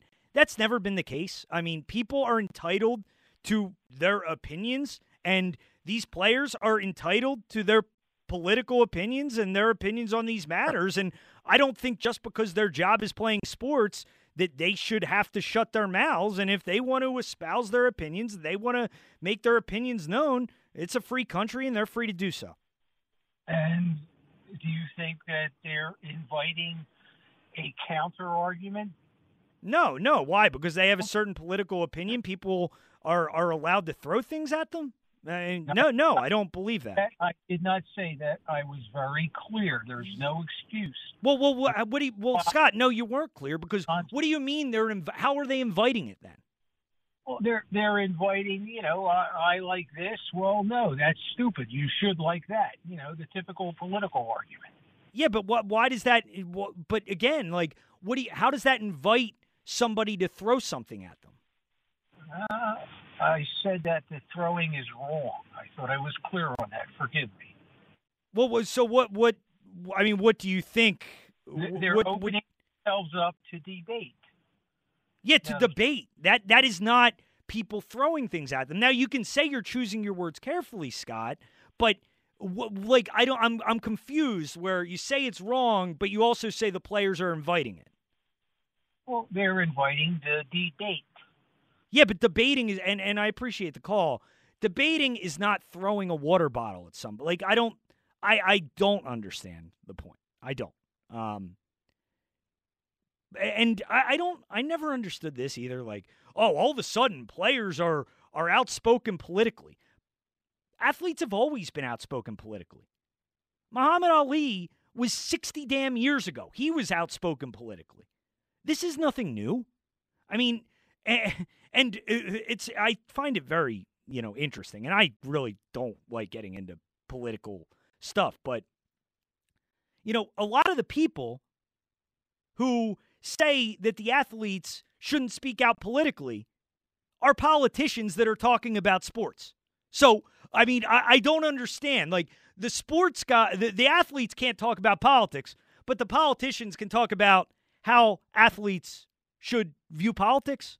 And again, I hate talking about politics. I don't know much about politics, but that seems a little hypocritical to me. When, politicians are allowed to talk about how athletes should view politics and how athletes should talk about politics, but then athletes aren't allowed to talk about politics. And it's not just athletes. It's musical artists. It's actors and actresses. Like, public figures use their platforms all the time to say whatever and to suggest that they're somehow inviting violence against them is ridiculous. And what it is, and this is something that you see, is people believe in free speech until it's free speech they disagree with. And That's then, exactly right. And then, it's funny how freedom and, give me my freedoms and free speech and all this stuff. It's funny how it disappears when somebody gives an opinion that you disagree with. So that's all I really have to say about that. Let's go to Matt in Manhattan. What's up, Matt? Hey, guys. How are you doing? Good. How you doing, man? Excellent, thanks. Look, I'm psyched about the Sixers. Embiid looks awesome. Simmons looks like he's getting his stuff together. But I just want to pause, everybody. The Wizards or the Bullets or whatever they're called these days, they're not that good. Oh, yeah. They are not a good team. They're not a good team. So I appreciate everybody calling in and being excited. I'm excited. I love watching the games, but they're a horrible team. The NBA is a horrible product. It's not quite as bad as baseball is, but it's a horrible product. I mean, it really is. Well, you have 30 teams, 16 of them make the playoffs. It's a bad product, especially in the East. Matt, I disagree with that. I think that Washington is a bad team, but I look at it as even a bad team like Washington can have a tremendous player like Bradley Beal. Like, even the bad teams have really good players. I think there's a lot of talent in the league. You're just not going to have a ton of good teams. And I don't think it is a bad product. I just think Washington's a bad team. Well, and I don't think it's that insane for the 8 seed to be bad. That's normally the way it is. Would you take Beal over Simmons? Yeah, I probably would. Yeah, I would as well. Yeah, but the thing is there's only so many minutes. And there's only 5 players on the court for each team at all times. So you're going to have somebody who puts up stats. And I would take Beal over Simmons any day, quite frankly. Mm-hmm. I really would. And then I watched Tatum go off tonight, and I think, God, the process worked really well. Embiid is a game changer. I mean, he really is. And much love. I mean, that dude is awesome.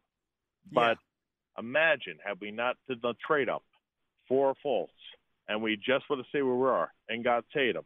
And, I mean, imagine how great this team could have been. And woulda, coulda, shoulda. Yeah, I get that. No, no, it's true, Matt, and I appreciate the call. But I'll say this as far as that. Like, the Fultz thing will always bother us, but we rue our draft failures at times, whether it be, Zaire Smith over Michael Bridges, the Fultz thing. But I don't think, and Dan, I want to know if you agree with this, I don't think we are thankful enough that we lucked into Joel Embiid. Like, the Sixers wanted to draft Andrew Wiggins. Like, I know that for a fact. The Sixers wanted Andrew Wiggins. If the Sixers gotten the number 1 pick, they would have taken Wiggins. If Embiid hadn't broken his foot the week before the draft, the Cavs would have traded Embiid and probably traded him to Minnesota, or Embiid would have been in Cleveland. And who knows?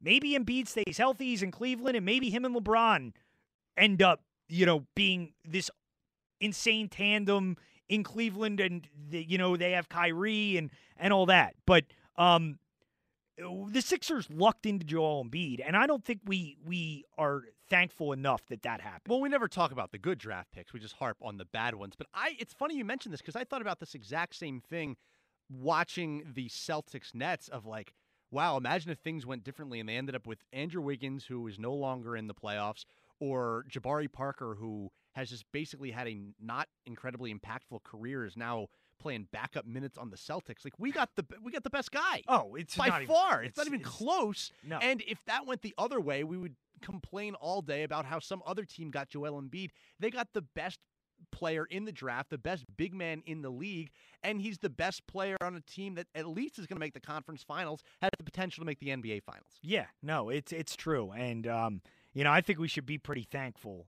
for that moving forward because Joel Embiid is he's unbelievable. And I look forward to seeing how he's going to follow up his Game 3 performance on Game 4 on Monday night. But we'll continue talking about the NBA later on. I did want to let you hear a little bit of Ruben Amaro, who was on with John and Ike, from Friday on Joe Girardi's Weird Week. So we'll do that coming up next. I'm Tom Kelly, Sports Radio 94 WYP.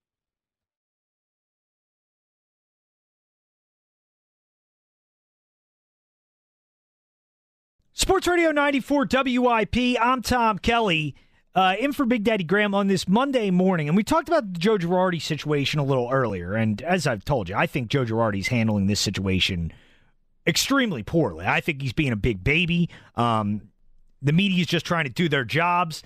And, the way he's acting, I think, is childish, completely childish. But I wanted to get the perspective of somebody who's been in a similar position. Ruben Amaro, who has worked in so many facets of Major League Baseball. He's a player. Obviously, we remember his tenure as a general manager in Philadelphia, which was mixed. A lot of success at the beginning, which the Phillies paid for later on, and honestly never really recovered from. Ruben, not completely to blame for that, certainly, but the Phillies never really recovered from that kind of, paying for not rebuilding sooner. But Ruben was GM here, was a coach with the Mets following his tenure as GM here, and worked in a ton of different capacities. And I really wanted to let you hear his perspective because he joined John and Ike on Friday, and I thought gave some really interesting insights to this situation with Joe Girardi and some other things with the Phillies. Here was Ruben Amaro Jr. on with the afternoon guys on Friday. Ruben Amaro Jr. joins us. So, Ruben, what's up, man? How are you? What's happening, guys? How's it going? What's up, Rube? What is your reaction, Rube? You did the morning show with me on, I guess it was Wednesday, or I don't even remember now. On Wednesday, and it was the day after Joe Girardi had to say, yes, I lied about Bryce Harper, his injuries, and then after yesterday's game, he wouldn't answer questions, and he said that he's just going to say it's a managerial decision when asked about Gene Sikora. What's your reaction? I know that this is probably a difficult spot. I don't know what he's hearing from upstairs, if they're telling him to stop giving information on injuries, but what's your reaction to this whole thing?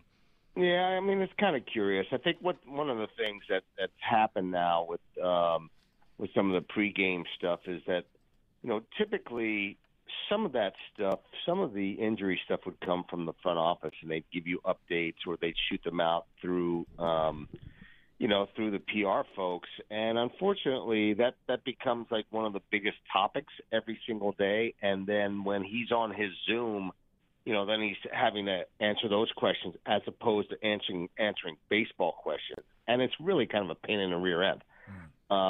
Unfortunately, that's the way the world is right now. I just remember either Scott Profrock or myself giving those injury updates more readily than, Charlie Manuel, for instance, because we didn't feel like that was their job. Now, unfortunately, it's a whole new world out there as far as, giving information and that sort of thing. And so it kind of puts the managers in a difficult position because they don't want to lose a competitive edge, and I get it. And at the same time, you don't want to be like lying to the press. That's not, I don't think that they want to readily be lying to folks, but unfortunately it's a weird situation, and I guess that's the way they're dealing with it. Do you think that Segura was injured? Because now we just have to wonder if maybe he was a little bit banged up. Because so he goes in, he pinch hits for Brad Miller, who's playing second base, but he doesn't take the field. Maton takes the field. So, I mean, the question was legitimate. It's not like they were digging for TMZ type stuff. I mean, it's a legitimate question. It's going to be tough for Joe to not answer baseball questions for the rest of the year. Ike thinks this, and I tend to agree, that once everything kind of calms down, it'll kind of get back to the way it was before. Yeah, I think so. And again, there's so many different variations of what's going on with the injuries these days. It's an IL for COVID. There's a COVID-related stuff. There's all types of different things going on. And again, I mean, it's a strange, it's a strange way to have to disseminate this information. And unfortunately, I mean, if I was Joe, I wouldn't want to be answering like health questions every single day. It's something that I'd rather have somebody else do. His job, I think, I know it's to be part of the face of the franchise, but the way things are set up PR-wise now in Major League Baseball, they're like the only guy that's on Zoom. I know that they typically would have that scrum before, and they talk about some things, and there'd be a looser conversation, right, and what have you. But it's just so different now with the Zooms and the way information is being disseminated, and the way the press is able to or unable to interact with the coaches and the staff and the players. I'm wondering, Rube, can it be difficult for the manager when it comes to handling players, and even with the front office, being on the same page with the athlete as to how injured that guy is? Should he go on the IL? Because I'm asking this because there's a point where you got a couple of your star players that are just not playing, but they aren't on the IL at the time, and your bench is short. So now that affects the manager and how he handles the game in in-game situations.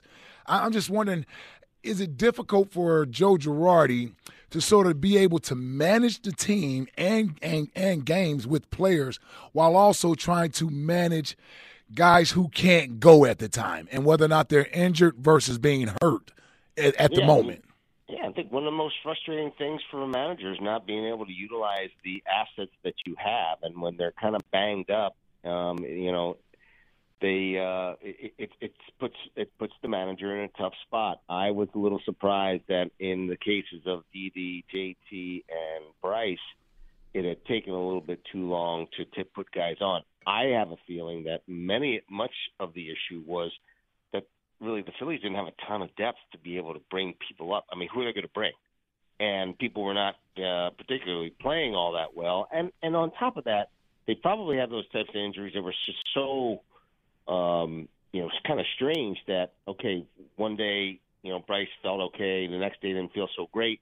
And he had a numerous bunch of things going on with him. JT, same way with the thumb and the hand and what have you. One day, it's tricky. One day it can feel great, and you're hoping that he'll be able to play the next day or be able to be available, and then he's not. Then Didi had the very strange, blow up on his elbow. I mean, these are all things that you would hope to be able to resolve within a couple of days, but they were kind of getting stretched out, and they just all three of them had these really weird injuries that you just couldn't pinpoint, and so they didn't want to put them on a deal if they didn't have to. But I think finally they decided, you know what, it's been too long. We got to replace them. Now we have to, and like you talked, if there was better depth in the minor leagues, maybe they look at it and say, all right, let's take a chance. Maybe he's back in 2 or 3 days, as opposed to putting him on the shelf for 10, because what you have in the minors coming up here really isn't a huge upgrade.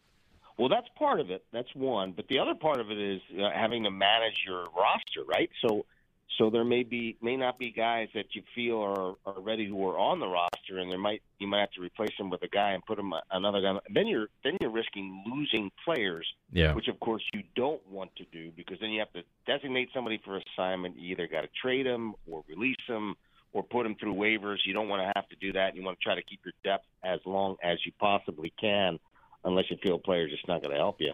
Yeah, that's true. It's a difficult situation to try to manage a roster when there's so many people going on the DL at this time. It's Ruben Amaro Jr. Ruben, Spencer Howard has looked good. He in his first 4 innings, and then the 5th came, and I don't know if he ran out of gas, but he loaded the bases, and Ranger Suarez had to come in and save the day. But I was reading something today where they were talking about, because he had lost velocity in the previous start, and he was talking about how he was eating a peanut butter banana. and a protein bar, and he had to make sure that he had all this protein. Like, they're going to great lengths just to get a guy to pitch, Ruben. So, I mean, I don't know. I mean, he's good stuff. He's a good prospect, but is he like, when you look at him, is he a bullpen pitcher? Because they're jumping through a lot of hoops just to make him a starter that can go 4 or 5 innings at this point. Well, see, part of the problem is the guy has never thrown more than 3 or 4 innings in the minor leagues. I mean, throughout his entire career since he's been signed, which, may be a product of the fact that this is the plan that they had for him. I mean, a lot of organizations are doing this sort of thing. They're not stretching guys out. They're being very careful with them. I think that my personal feeling is that I think pitchers just in general being babied to the point where they're not being groomed to be able to throw 7, 8, 9 innings. Now it's like, okay, let's try to get this guy healthy enough so that he can throw, 4 quality innings or 5 quality innings. And you see like epidemic numbers of bullpens having to cover all these innings because no one's groomed anymore to pitch as a starter. I mean, to me, it's ridiculous. But this is the world that we live in this day and age. I don't understand it. I don't believe in it. I think it's a bunch of crap, frankly. And this young man has not really had an opportunity to get stretched out. He's never pitched in the 6th inning, I don't think, at any level. Right. I don't think that he's ever pitched into the 6th inning at any level. I could be wrong there. But if he had, it's maybe once or twice in his entire career. So to me, and I think that there's a totally different stress on a major league pitcher pitching versus pitching in the minor leagues. To me, you throw 100 pitches in the minor leagues, it's like throwing 60 in the big leagues, just mentally and physically. And so you have to groom guys, in my opinion. You have to groom kids to throw 100, 120 pitches in the minor leagues, and so that they can at least, move into the 70, 80, 90, 100 range when they're pitching at the major league level. There you have it. Rube, have a great weekend, man. Enjoy your weekend, brother. Guys. You guys have a great one, too. Yeah. Good to talk to you. It's crap. Love it. Love it from Ruben. And that was Ruben Amaro Jr. with an interesting take on it. And, I mean, I understand how this is a situation that it puts Girardi in a situation to update everything, but, this is the situation we're in. I don't know what else can be done. I think Joe Girardi's got to handle it like an adult, and I don't think he has. And, I think it's pretty funny. He says, I respect the media's doing their job. No, you don't. You don't care. And that question about Gene Segura, that was not an injury-related question. That was a legitimate question. He pinch hits, comes out. Maton comes in when you think Segura will be left in the double switch. I just don't get it. I don't get what the resistance is on Joe Girardi's part. And it frustrated me to hear it. And, you hear Ruben talk about it there. And then also the Spencer Howard thing. I thought that was really interesting. And a lot of old school baseball people hate where the game's gone. And, man, it can be tough to watch sometimes. It really can. With all the strikeouts, starters never go deep into games. They never go deep. And it is frustrating. But I thought that was pretty interesting where he says it's crap. The starters not going deep and getting guys out early. And I certainly understand that approach. I'd like to see guys go deeper into games too. But I wanted to let you hear that. I thought it was a pretty interesting perspective from Ruben Amaro Jr. I'm Tom Kelly. When we get back, I do want to talk a little bit about an NFL trade situation that is getting a lot of interest lately in regards to a certain player. So we'll get to that when we get back and whether I think the Eagles should be involved. That's coming up next. I'm Tom Kelly, Sports Radio 94 WIP.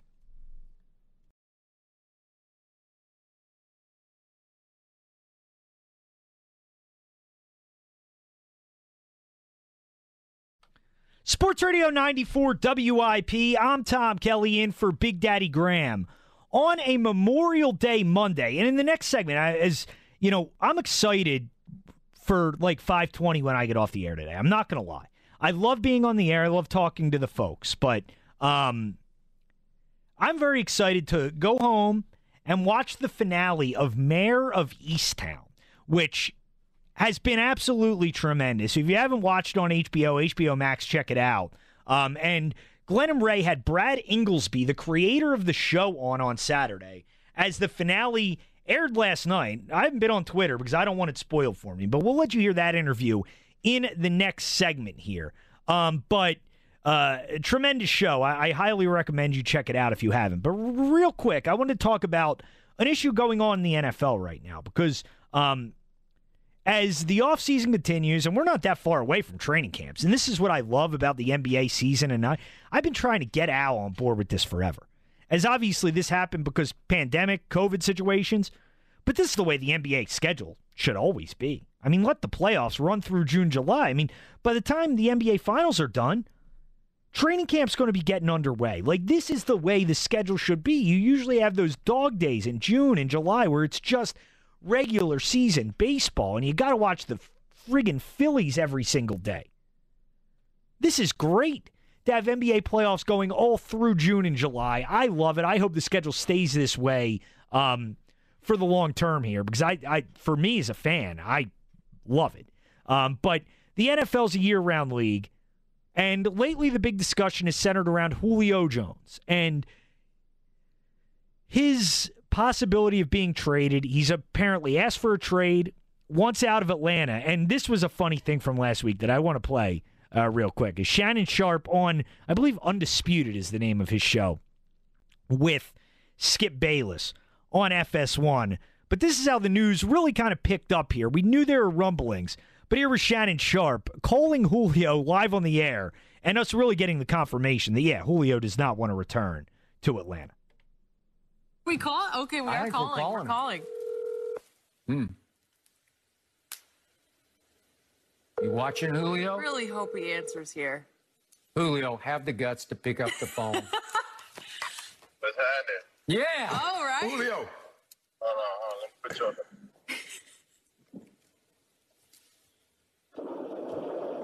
Can you hear me? I got you. This is your favorite uncle. What's going on, bro? Man, nothing much. About to go meet up with my brother. What's happening with you? Man, look. You want to go to the Cowboys, Julio? Or you want to stay in Atlanta? Oh, man, nah, I'm out of there, man. You He's out of out. He's out of there. there? Are you going to... Ideally, where would you like to go? Right now, I want to win. Okay. Well, don't go to Dallas. If you go to... You ain't winning in Dallas, Julio. Man, listen, come on, man. You already know I know. Okay. Can you remind him we're on television Ask right him now? why wore the Dallas. Listen. You know how people is, man, with all that going on with the picture? Yeah. And all that, stuff like that. Okay.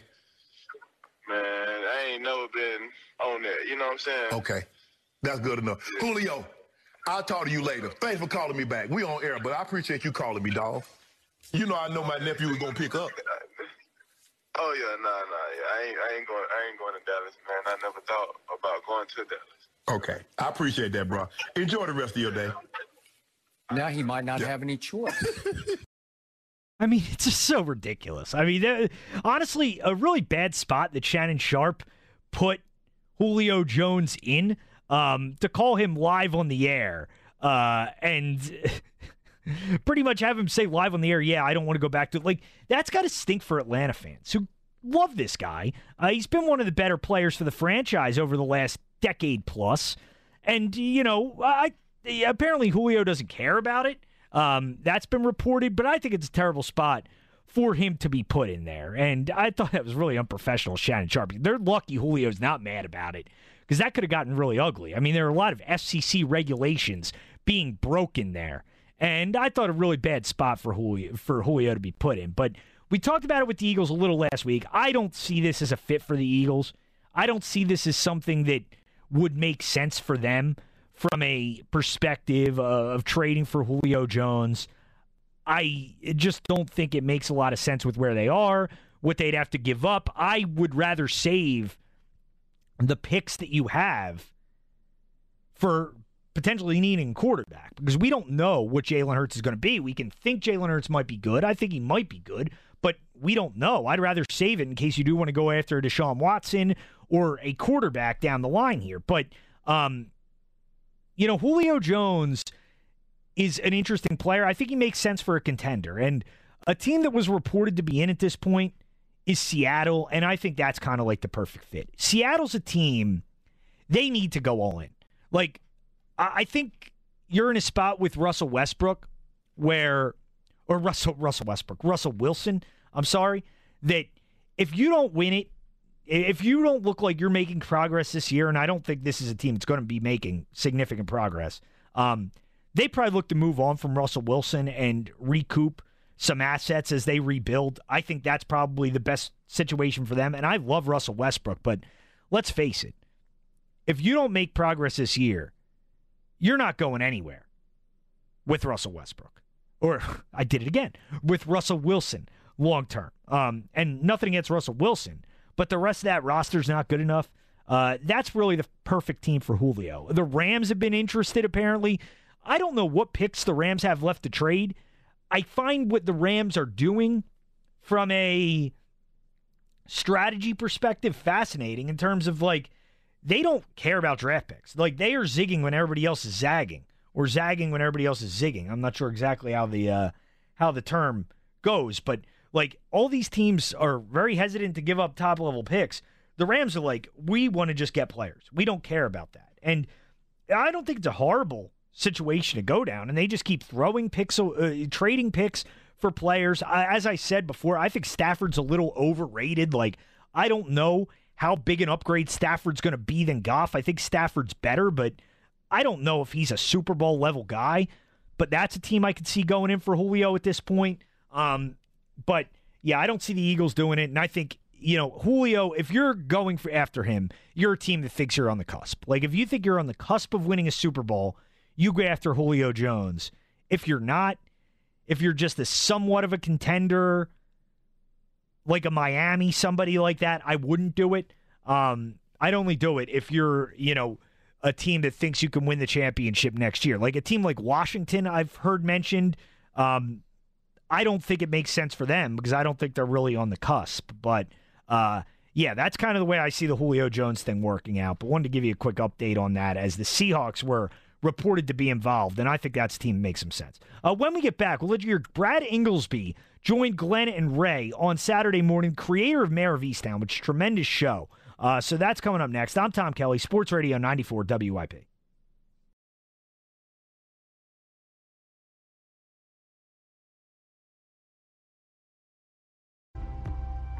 The Easttown Police Department received a call reporting a dead body in Creedham Creek.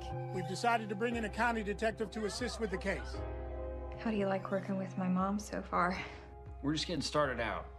Any tips? Lower your expectations. That's so great. What we're watching is brought to you by Guided Door and Window by Any Window or Door. Get the second and 50% off plus interest-free financing up to 18 months. Call Guided Door and Window today, 1-877-GO-GUIDA, or visit GUIDA.com. Brad Inglesby is the writer and creator of the HBO smash success Mayor of Easttown, which both Ray and I have been hooked on since the start. The final episode runs tomorrow night, 10 o'clock, with the promise many loose strings will be tied up and dramas solved. Brad is a successful screenwriter, comes from a successful family. His dad, Tom, was a starting guard for the 70-71 Villanova hoops team that went to the NCAA Finals. His brother, Martin, is the head men's basketball coach at the University of Delaware. As we said, the final is tomorrow night, and Brad Inglesby is nice enough to join us. Thank you for joining us. Congratulations on just a brilliant show. Oh, of course, guys. I really appreciate you guys having me and appreciate you guys watching the show. Okay, I want to start with this. You have created something that is currently the talk of the nation in television. I saw a tweet from Stephen King yesterday where he's putting his theory as to who killed him. My wife was at the hairdresser on Wednesday. I actually think it's where your mom gets her hair cut, and they're debating, and they're all trying to figure out who the murderer is. It is the those kind of stories must give you real satisfaction that you created something that's really the talk of the country on TV. Yeah, of course. I mean, I'm incredibly grateful that people have responded in the way they've responded. And I think I'm most surprised, I guess, by the whodunit of it all, because it was always written as kind of a character drama. And that was what was the most interesting part of the story in my mind, was just having this character of Mare, having to grieve the loss of her son, how she's going to do that. So it was really a character piece. So I've been I've been, amazed at how into the whodunit of it all everyone's gotten. But as I said, incredibly grateful, that people are watching the show and responding. And I hope they're excited about the finale. Oh, they are. There's no question about that, Brad. And one of the things and it's been written about and talked about a lot in this area, is how right on you are, and the directors and the actors are, in terms of capturing the feel of this part of the country, the accent, everybody wears a hoodie. You have in the bars, they have all the Eagles paraphernalia up. There's all the talk about the cheesesteaks and the Rolling Rock and the Yingling. It's a lot of people kind of started watching. A lot of people started watching the series because they were intrigued by the fact that they heard that it was so Delco. That it was these are people that people are saying, these are people these are people you live next door to, these are people you hang out with, and that got a lot of people watching. Now they're hooked on the mystery. Now they're trying to solve it like everybody else. But initially, a lot of people were drawn in by the Delcoism of it. And I have to tell you, how much did you contribute to getting it so right? Well, I wrote all the episodes, and I think, guys, what was interesting is that if we're going to tell a story about a specific a community, and this community, then it had to be, it had to be specific in the details too. And so it was important that all the beers were right, that all the T-shirts were right, that all the music was right, because, in the specific is the universal, right? The more specific it can be, then the greater potential it has, I think. And so, and also I just wanted to get it right, and I wanted to honor this part of the world where I grew up, and I wanted to do it as a narrative thing, in that I wanted everyone outside of this community to be able to have the sense that it was specific and it was right on. And I also wanted to do it right just because that's where I grew up, and I wanted people, all the people at home to respond in a way, where they could sense that we had gotten it right. But I think it's just about getting the details right, in that if you get the details right, everyone outside of the region is going to be convinced that you spent the time and you did the work, and you have to capture a realistic image of this community. And so all the details were so important. And I was there on set every day. All the beers were written into the script. A lot of the T-shirts were written into the script. A lot of the bands were written into the script. And so all the details were really, really important to me. And I'm glad that people have responded in that way. So the coup here had to be getting Kate Winslet to sign on, because it's a completely unglamorous role for a very glamorous actress. How did that come about? So, guys, we had written 2 scripts. So we had two episodes written early, and I sent it off to my agent, and we talked about some names, some actress names, and he mentioned Kate. And as soon as I heard Kate, I thought, well, God, that would be incredible, but I can't imagine we'll ever get Kate to do it. It's often hard to get actors to read things. But so we sent her the script, and she read it overnight, I think, which is incredible. It usually takes weeks and weeks to get actors to read things, but she read it overnight. And I think we had a call a couple days later, and it was just a quick chat. And she said, listen, I'm looking to do something different. I think she was getting ready to shoot Ammonite at that time. And I think she just wanted to do something that was completely unlike herself and challenging in a way. And she had never held a gun in any role that she had been in, which is amazing because she's had such an incredible career. And I think she was just looking to do something totally different. And then when you have Kate, everyone wants to do it, right? It just becomes a much different thing at that point. A script is a script. When you have an actress like her attached, everyone wants to be a part of it. And she's just so wonderful in the show. She's an amazing actress and an amazing person. So I just feel incredibly lucky to have gotten the chance to work with her on this. And I'm still amazed at how she melts into this role and how believable she is even in the opening episode, as soon as you see her, you completely you just get the sense that she's been in this town, she's lived here her whole life, and it's a testament, to her acting ability that she's able to melt into a role like that.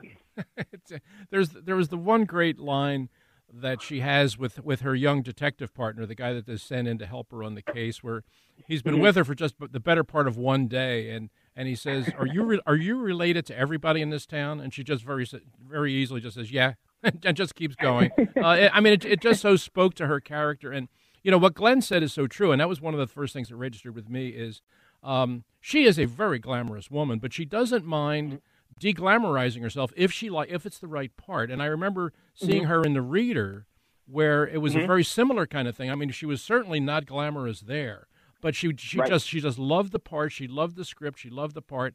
And boy, she was great in that. I mean, I thought she was going to win the Oscar, but in this, Brad, in this thing, I mean, you introduced something about halfway through the series where she's sitting down with a psychiatrist now and talking through a lot of stuff. That wasn't right at the start. That sort of becomes the last couple episodes.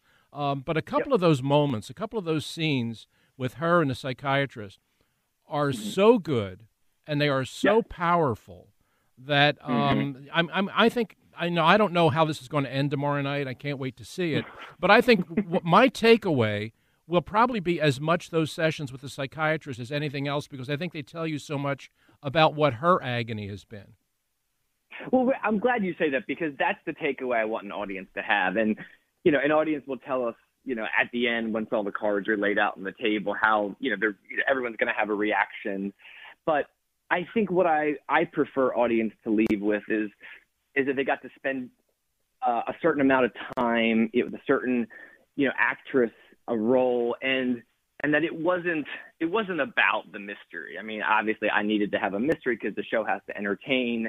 There's got to be cliffhangers. We want an audience to come back each week. That's the entertainment of the show. But what I was more interested in was a portrait of a community and a portrait of a woman and a family broken. And as a writer, that was the most interesting stuff. I got such a kick out of writing those therapy scenes. That was the best stuff in my mind. The procedural stuff I had to get through, and I want to make it entertaining, but I wanted it to be a character piece. So I'm really glad you say that. I'm really glad that those scenes have resonated the most, because they were in my mind, all the emotional stuff was the most interesting. Brad Inglesby is our guest. Brad is a local guy from Villanova who is the writer and creator of Mayor of Easttown, which tomorrow has its final episode. You can make my wife stay up late. We usually watch it the day after. I know she's going to stay up late. So I know, I believe you started filming before the pandemic. And by the way, I love recognizing places, which I do. This is a real local thing. It's like, oh, that's Drexel Hill. Oh, that's Aston, etc. Then the pandemic. So how did you have to alter it? What restrictions did you have? How did you get around it? Well, that was really, I think the hardest thing was the creative. I mean, HBO did a wonderful job of setting up all the safety, guidelines and protocols and keeping the crew safe. And they were wonderful and diligent and vigilant about that. And that was obviously the priority. How do we go back to work and keep people safe? I mean, because making a TV show isn't all that important after all. And so it was, are we able to keep everyone safe and healthy? And then once we got the guidelines in place, I think the trick at that point, guys, was, we still had a lot of crowd scenes to shoot. Like, for example, there's a scene at the radio station where Siobhan's band is playing and she meets a local DJ. That was originally supposed to be a sorority house, and they were playing at a sorority party in Bryn Mawr, and it was a rager. And in the midst of the party, she meets this girl. Well, how are you going to be able to do that in COVID? You can't have 100 extras on set. It's not safe. So you have to reconceive these scenes in a way where it's really limited in terms of crew and cast, and yet you need to still get out all the plot beats and emotion that you were trying to achieve in a scene of a larger scope. So it required us to reconsider and reinvent a lot of scenes we had left and still maintain the scope of the show and the emotion of the scene. So it was quite hard, I would say, but we managed to pull it off, and everyone sort of, everyone kind of rallied at that moment. We had conversations with the actors about the scenes we had left to shoot. And again, like, how do we maintain all the things we want to get out of a scene in a scene that just has less scope? So it was really like, a lot of revisions, a lot of rewriting, but it was a collaboration, and everyone sort of was up to, trying to make it happen and get the show over the finish line. I guess there are probably a lot of people out there, Brad, that would be asking, how does a kid from Archbishop Carroll, who goes to Villanova and is really on a business track, how does he wind up becoming a successful screenwriter? How did that transition take place? Because I know when you went to Villanova, you were a business major, but apparently you took some sort of a screenwriting, film writing course at the university that just kind of hooked you, and it just kind of took off from there. Yeah, I think I'd always really loved movies. I mean, I grew up, I was always watching movies. That was sort of my thing. I was always renting movies and catching up on movies and watching old movies. So it was always in my blood. I didn't know I wanted to be a writer until I was probably a junior at Nova, and I took a screenwriting class and had this wonderful instructor who sort of at the end of one class, stopped me and said, "Listen, are you interested in this? Because you're way more invested than the other students in class are."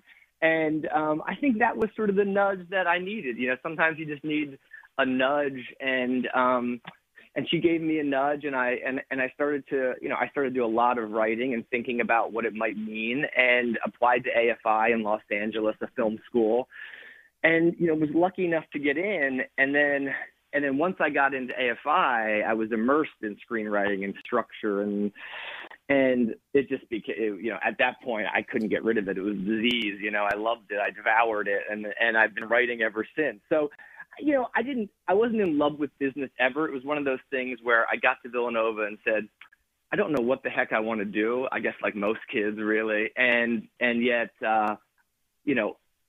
until I discover what it is that I want to do, I'll take business, I'll get a degree, I can have a job somewhere. And it just so happened that when I was a junior, I discovered screenwriting, and it just took off at that point. All right, a couple quick questions left. First of all, let's give that professor a nod in screenwriting. Who was that person who told you to pursue it? Oh, Sloan Steele. I'm sorry, Sloan Steele. And she actually teaches at Temple now. Okay, nice. So this feature that we do every weekend is called What We're Watching, and it's Ray and I usually steering people towards shows we love, which is how we started talking about your show, 6-7 weeks ago. So I'm just going to take a shot in the dark. Brad Inglesby, what TV shows do you like to watch? Oh, goodness. What have I been watching? Give us a couple of your favorites. Broadchurch is a show that, it's wonderful and was a big inspiration. So that was one. True Detective, is another one. I got really into Ted Lasso. I got into I got into Ted Lasso, which I thought was really, really charming. My sister recommended that, and I devoured Ted Lasso. And I May Destroy You. I loved HBO miniseries there. Loved that one. And that's, I think, and then a lot of sports, guys. I watch a ton of sports, so NBA is on now, and so I'll watch a ton of sports. I usually get wrapped up in the sports playoffs when they come along. Sure, Ray, I feel great validation. There you go. There's a lot of your favorites. I know you were on Ted Lasso before almost anybody, so that's good. Brad, I have to ask you this. This is coming from an old sports writer, okay? So this is not. I don't want to present myself as your typical viewer. I watch things and I think things that other people don't think. But I have to know, how good a basketball player was Mayer? I mean, was she Sue Bird good? Was she Nancy Lieberman good? Was she UConn good, or was she Division III good? I need to know. I've always seen Mayer's like a D2 school good, never really had aspirations of the NBA. But in a town like Easttown, she created a moment of glory, and everyone looks up to her. But I've never seen her as Sue Bird. I mean, that's another level good. Sue Bird is iconic. I don't think Mayer could handle Sue Bird. All right, last question. We're all waiting for tomorrow night, but I started to think in the last couple of days, Brad Inglesby, is there talk of a season 2, or is this a one-shot deal? It's always been one arc, really. One season, and I think, or at least I hope, viewers will walk away and be satisfied that the story had a beginning, a middle, and a definitive end. And so, I don't know. I'm interrupting you, but when HBO comes to you with the big check and says, "Hey, can you do a season 2?" Because I've seen it so many times, shows that have a story arc, but they're that good that it's like, hey, and sometimes they're great the second year, and sometimes they're not. Well, I think that's the predicament, right? Is I've seen it be not great, and I would only do it if I was absolutely convinced we had a great one, and I don't have that in my head right now. If I did have a great one, oh my God, I would love to do another season with Mare and Helen and Siobhan. I love these characters so much. If I could craft the story that I was convinced, would be able to equal, the season 1 story, then I would do it in a heartbeat. Just because, as I said earlier, I've always been less interested in the mystery. I've always been more interested in the characters, and I love these characters so much that if I could give them a second life, 100%, but I would have to be convinced that it was great. So.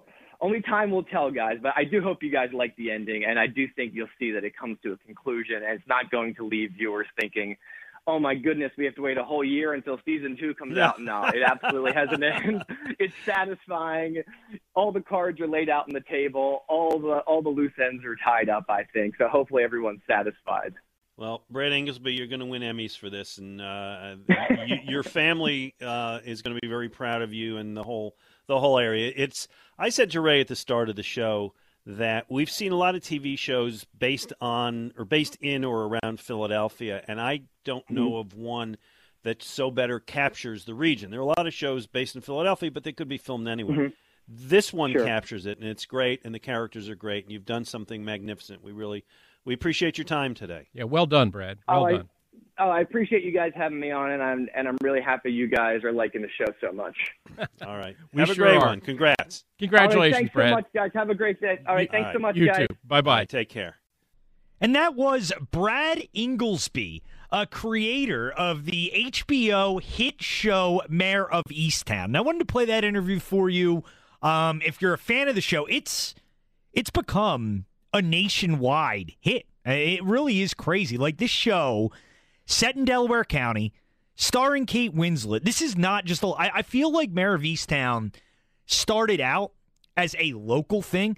Like, it sounded like when I heard of it a few weeks ago, I heard about it after the first 2 episodes from my mother-in-law, who turned my wife onto it. Then my wife started watching it, and me and my wife and I, because of our schedules being so completely messed up, we'll watch the same shows a lot of the time, but we very rarely watch shows together because, she is on a normal person's schedule and I'm on an insomniac's schedule, for the most part. But they turned me onto it after the first couple episodes, and I feel like over the last couple weeks, it started out as a novelty within this area. Like, a lot of people in this area were watching it, but as it's gone on, it just became like this national phenomenon. And it's, late in the show here. I'm usually on Twitter throughout the show. Very few shows will have this kind of impact on me where I'm too afraid to go on Twitter. I haven't been on Twitter all show because I can't risk not being able to say, or not, or finding out the conclusion of Mare of Easttown before I go home. It's the first thing I'm doing. I'm going home from the show in a few minutes, and I'm going home to watch Mare of Easttown. And, it was interesting to have him on, and it's cool to hear a local guy making a show about the, kind of local attitude here. And I almost feel like for certain areas of the country, you need that. Like, I don't think this show would have resonated the same way, certainly locally, because nationally, I think in many ways they don't really know what's authentic, what's not, so you just buy into it. But the people who live in that area know what's authentic and what is not. And I don't think it would have caught on in this area had the stuff not been authentic. Now, there are some issues within the show that I pointed out. Like in the one episode, They had people sitting around watching a Penn State basketball game. I mean, come on. That was, I thought, pretty poorly executed there. Like, nobody in this area gives a damn about Penn State basketball. Like, it's just, even Penn State football, that's some people like it if you have connection to the university. Other people don't really like it. Like, personally, I don't like Penn State.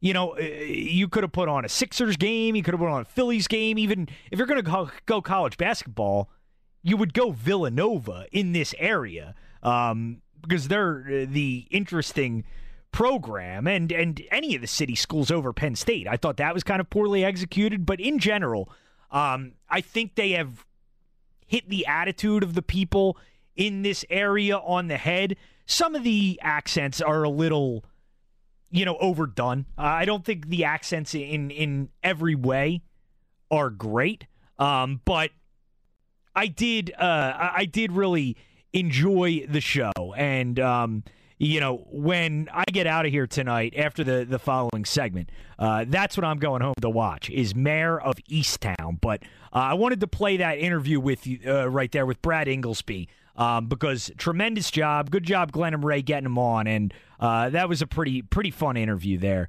As Mayor of Easttown concludes tonight, it's why I haven't been on Twitter during the show.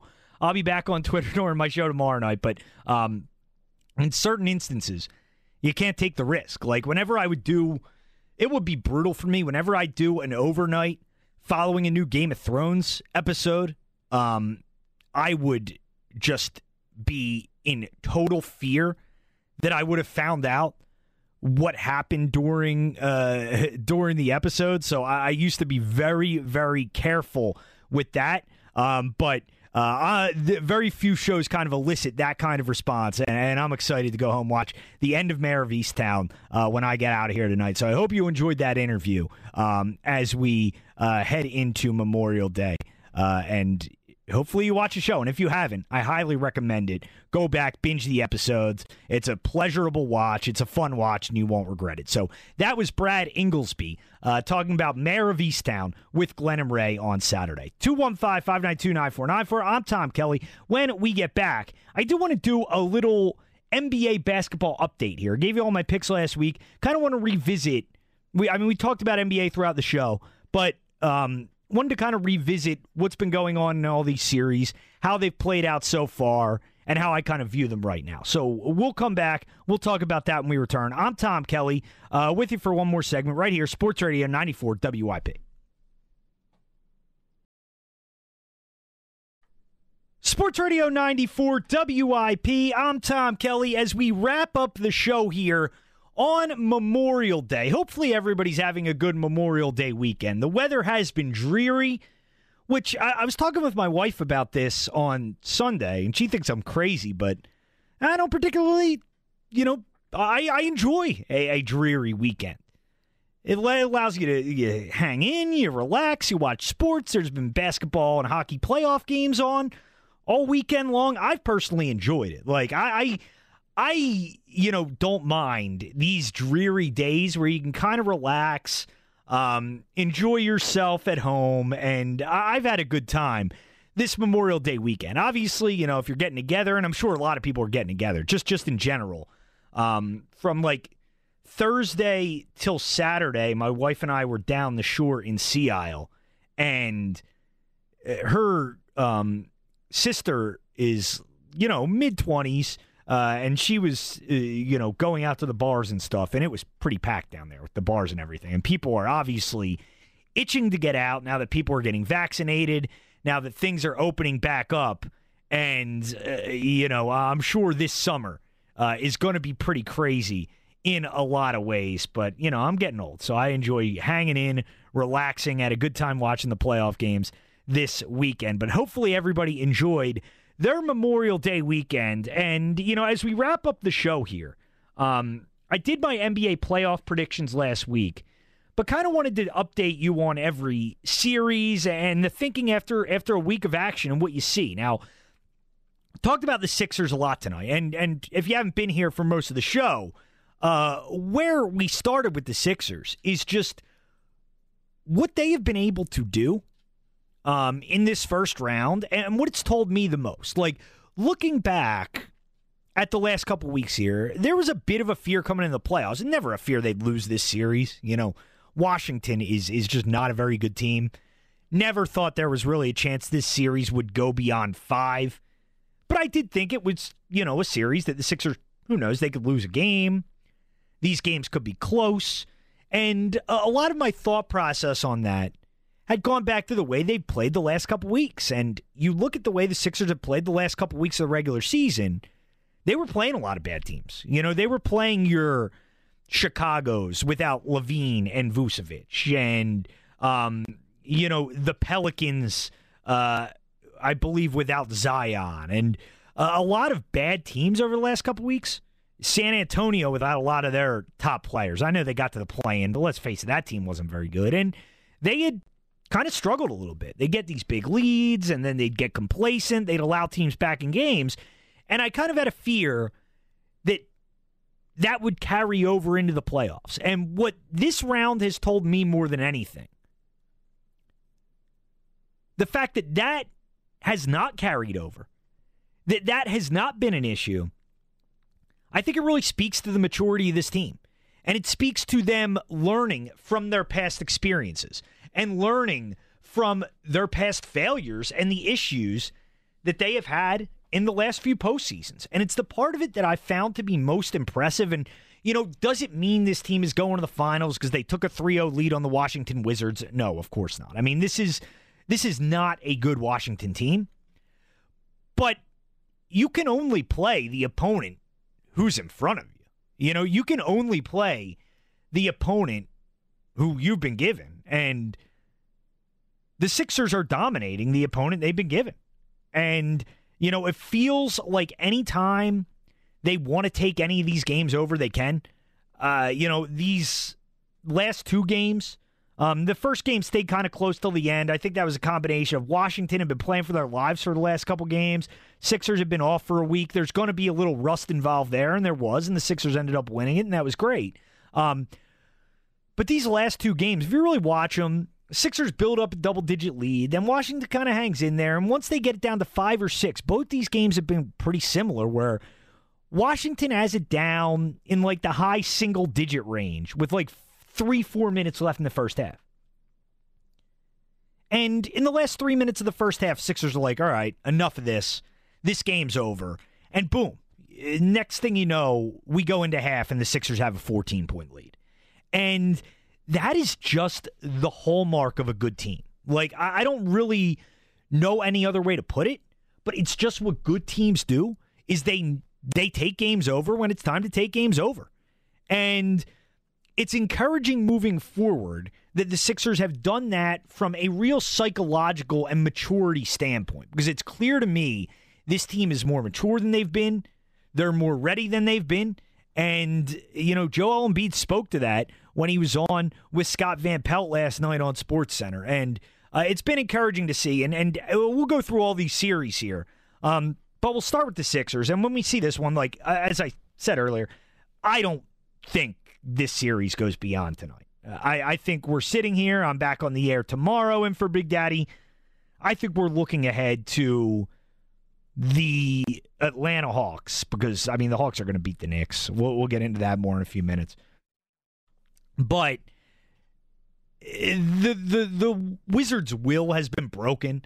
I think around the mid-third quarter mark last night, you could just tell the Wizards were like, all right, we're over this. We're done with this. This series is not turning around. This is not going in our favor. We have no way to stop Embiid. We have no way to stop them. And I think they really just quit. And I think it's really dawning on Bradley Beal. Like, I respect Bradley Beal for wanting to stay. Like, and there are certain guys that want to stay. Like, Damian Lillard wants to stay in Portland. He does not want to leave. And maybe he will his entire career. But Bradley Beal, you look at him and it just screams a guy that, like, dude, you're too good. Like, Bradley Beal, just watching him in this series, he's too good to be playing for the Washington Wizards.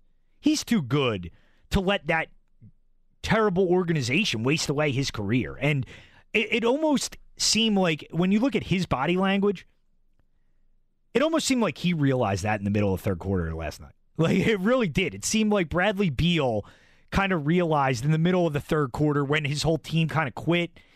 It seems like he kind of realized, like, this is never going to work here.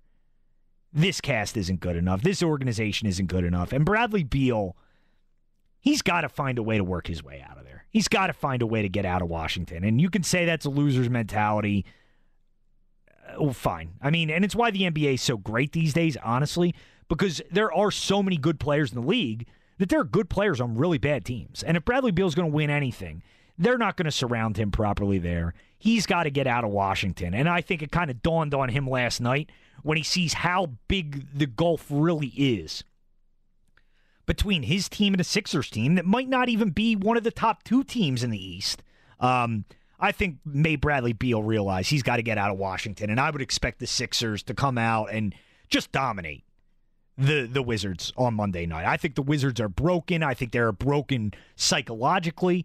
They are not good enough physically to deal with the Sixers, not good enough to deal with Embiid, and I would expect the Sixers to win this game big on Monday night. I'm actually going to check out what the line is right now because, I mean, I think you would, if this thing is anywhere in single digits, I'd lay it with the Sixers on Monday night, and it's at 8 right now. So I think that is a pretty good bet because I don't think Washington is going to keep this thing very competitive at all on Monday. So that's how I see that series. You look at Nets-Celtics. Nets lead the series 3-1. Talked about that earlier with the idiot fan throwing bottles at Kyrie Irving. And if you didn't hear our take on this earlier, fans need to stop with this. You know, you might not like the players, and in general, I'm not the biggest Kyrie Irving fan, and, you know, it is mainly because what he did in Boston, you know, he tore that team apart. I think he's a selfish player, but you don't do that. You don't do that to anybody. You don't dump popcorn on Russell Westbrook. You don't throw bottles at Kyrie Irving. You don't spit on Trae Young. You don't. I mean, the racist comments toward Ja Morant are totally inexcusable, and it's just sad to me that you get fans back in arenas. Finally, it's something we've been waiting for so long. And honestly, I think the players generally enjoy it too. And that's what's so sad about it, is the players, for the most part, are excited to have fans back in the arenas. But then the fans are acting like jackasses and doing this stupid stuff. And it's really, really sad to see, as this should be a celebratory week of getting back to normal, fans being back at games, sports being back to the way we envision sports being. Like, this is the NBA playoffs. And I enjoyed the bubble last year because I love basketball, and I was so excited to have basketball and sports back. But you see now, that wasn't real playoffs. Like, this is real playoff basketball. And for fans to be acting like this, it is a disgrace. And any fan who does that, any fan who yells a racist remark or throws something at a player should never be allowed to attend another sporting event again. I don't care who it is. I don't care. I mean, Kyrie Irving stomped on the Celtics logo. You know what that is? That's good-natured, ribbing. There's nothing wrong with that. And regardless of what you think of Kyrie Irving, as a player, as a person, there's nothing wrong with that. When I see idiotic, tweets by Jeff Goodman, dope, who says, the fans shouldn't have thrown that, but Kyrie shouldn't have stomped on the logo. Give me a break. Give me a break. Like, we want the good-natured ribbing between the fans and the players. And you can heckle players. You can tell them they suck. You can boo them. You can do all that stuff. I don't understand why this is so difficult. Because the rules are pretty simple. Like, I was an usher at Eagles games for 10 years. The rules are not complicated to follow.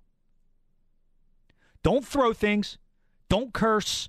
Don't insult people's families. Don't be racist. Like, I don't understand what is so hard for people. And went off on this earlier. Had to go off on it again because it's really bothered me. And I feel like it's taken away from what should be a really celebratory week this week in this country with fans finally being allowed back at games. And, as we look at the series, this series I see very similar to the Sixers-Washington series. It's over. Boston got their game 3. Tatum went off for 50, and Tatum is really doing this alone right now. I mean, I think this would have been an interesting series to see had Jaylen Brown been available, because Jaylen Brown's really good, and I think Boston would have been able to hang a little more. But they just have no chance. They just have no chance against this big 3 of Brooklyn. It's not happening for the Celtics. They're not going to win Game 5. I'd expect Brooklyn to win big in Game 5 back in Brooklyn, and they will advance on. But, just not enough there for the Celtics. And, I think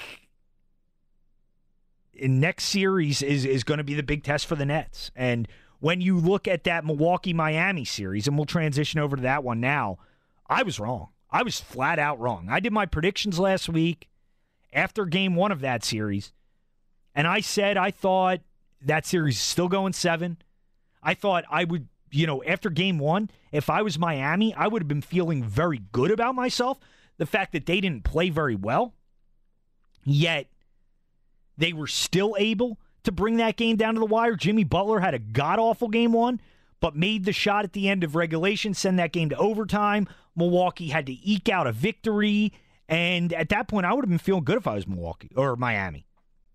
But Milwaukee came back, and I think very similar to the Sixers. And it's why, it's hard to expect so much of young teams. And it's why maybe we were unrealistic with our expectations of the Sixers in the past, is a lot of teams need to go through this in the playoffs. And I think the Sixers and Milwaukee are very similar in the sense that you can tell they are truly learning and have been hardened by these past failures and these past experiences. Because, and I give Milwaukee credit, I thought it was crazy of them to kind of toss that game or to try to win that game against Miami toward the end of the regular season so they'd play them in the first round. But Milwaukee didn't fear the Heat, and they came out games 2 through 4. They beat them thoroughly, and I think exercised a lot of demons, where that was a team that, let's face it, they were embarrassed in the bubble last year. When they got swept out, or lost in 5, rather, to the Heat, that was a terrible loss for them. A terrible series loss. It was embarrassing, and I think they exercised a lot of demons coming out and sweeping the Heat and getting past a team that ended their season in pretty embarrassing fashion last year. And, I think a lot of that comes from being hardened by those past experiences. Having that disappointing loss last year, having that disappointing Eastern Conference Finals loss after having a 2-0 series lead against Toronto and Kawhi 2 years ago, I certainly think that Milwaukee has learned from those past experiences. And I can't wait to see this Milwaukee-Brooklyn series. I'll stick with my pick from a week ago that is Brooklyn in 7. I'll stick with Brooklyn in 7 over Milwaukee, but I was very impressed by Milwaukee in this series. And that series is going to be a war, and I think it's going to work both ways because you look at the Sixers, and we'll get into their likely second-round opponent in a second, but the Sixers should pretty easily get to the Eastern Conference Finals. Like, that's pretty clear. Brooklyn and Milwaukee, they are going to go through an absolute war. That is going to be an absolute war in the semifinals. And it can work both ways because whoever comes out of it, you can say, okay, well, they're going to be tired out. They got through a really difficult series, but look at the energy it took them to get there. But you can look at it on the other side and say, okay, look at the confidence that either of those teams is going to have following beating the other one. And I think both things are going to factor in. Now, I would rather be in the Sixers position, for sure. I would rather be where the Sixers are right now with their road. But there will be a certain level of confidence that those teams will play with as well as we move forward here beyond the second round of the playoffs. But you look at the 4-5, talked about the Knicks earlier, it's so pathetic. Like, it really is pathetic, Knicks fans. That team is not very good. Anybody who paid attention knew that team wasn't very good. And the Hawks are going to win that series. I would expect it to happen in 5. Who knows? Maybe the Knicks have one last gasp in them. Tibbs will have them play hard. Maybe they win Game 5, go back to Atlanta. That series isn't going beyond 6. Probably better for the Sixers if the Knicks do win Game 5. I would love the Knicks to come back and win the series. There's just no way it's going to happen. But the Hawks will win that series, and that's the team the Sixers will get in the next round. Now, I don't look at that series as anything the Sixers will have significant issues with. Trae Young will go off, and he'll win the Hawks a game. That's probably the way it'll go down. Sixers probably protect home court. I could see Trae Young going nuts in that Game 3 in Atlanta. That's the one the Hawks win. At most, the Hawks get 2 games, but the Hawks have nobody who can guard Embiid. Clint Capella is not strong enough. They can't handle Joel, and I wouldn't be worried about that series. I think the Sixers take care of business pretty easily against Atlanta. I would say 5, maybe 6. At absolute most, it is 6 games in that series. But the Sixers will beat the Hawks and beat them pretty soundly. And I think it's going to be a real advantage when you get to the conference finals. And, say the Sixers sweep Washington, which I expect. Say they beat Atlanta in 5. That's 9 games before the Eastern Conference Finals. And you're going to be playing a Brooklyn or Milwaukee team that I think that series is going 7. I think all those games are going to be tough. I think they're all going to be tight. If any of the 2 games they played a couple weeks ago were any indication, those are 2 pretty evenly matched teams. That's going to be a big advantage for the Sixers. And I'll stick with my prediction from last week, which is Sixers over Brooklyn in 7 in the Eastern Conference Finals, because I do think the fans are going to matter. The Wells Fargo Center has been loud. And as they get to 100% capacity, man, I can't even think of what a Game 7 of an Eastern Conference Finals at the Wells Fargo Center would sound like. It would be incredible, and I personally cannot wait for the next round of the playoffs. And I'll stick with my prediction, which is Sixers over Brooklyn in 7 in the Eastern Conference Finals. Now, you look over at the West, the 1-8 series has been surprisingly entertaining. I really like watching this Memphis team. They are a fun group. They're just a fun-loving, they're a team you root for. They have likable guys. John Morant is an extremely likable player. Dylan Brooks is one of those guys who, if he's on your team, you absolutely love him. Like, Dylan Brooks has that bit of confidence to him, that irrational confidence that you actually kind of like in a player, where anytime he steps on the floor, Dylan Brooks thinks he's the best player on the floor. Like, that can work against you sometimes, but it's also it's a really nice quality to have in a player. And I think it's really what you get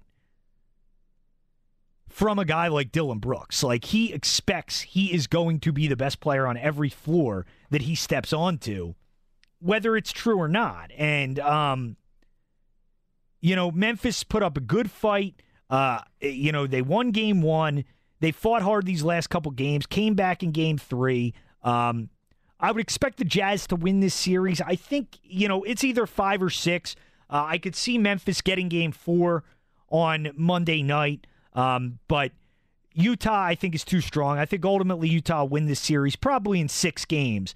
But I do like that Memphis team. I think Taylor Jenkins is a really good coach, and I like where they're headed in the future. But I still like Utah to get out of that one. Suns-Lakers is so interesting. And, first the injury concerns were on one side with Chris Paul.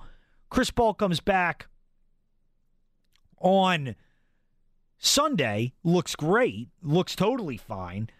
Talks, and, I don't know how you can't root for Chris Paul. Like, I've really come around on him over the last couple years. I didn't used to be a huge fan of Chris Paul, but I've come around on him in a big way. And I think he has done an absolutely tremendous job with that team. He has been a veteran presence that they have needed.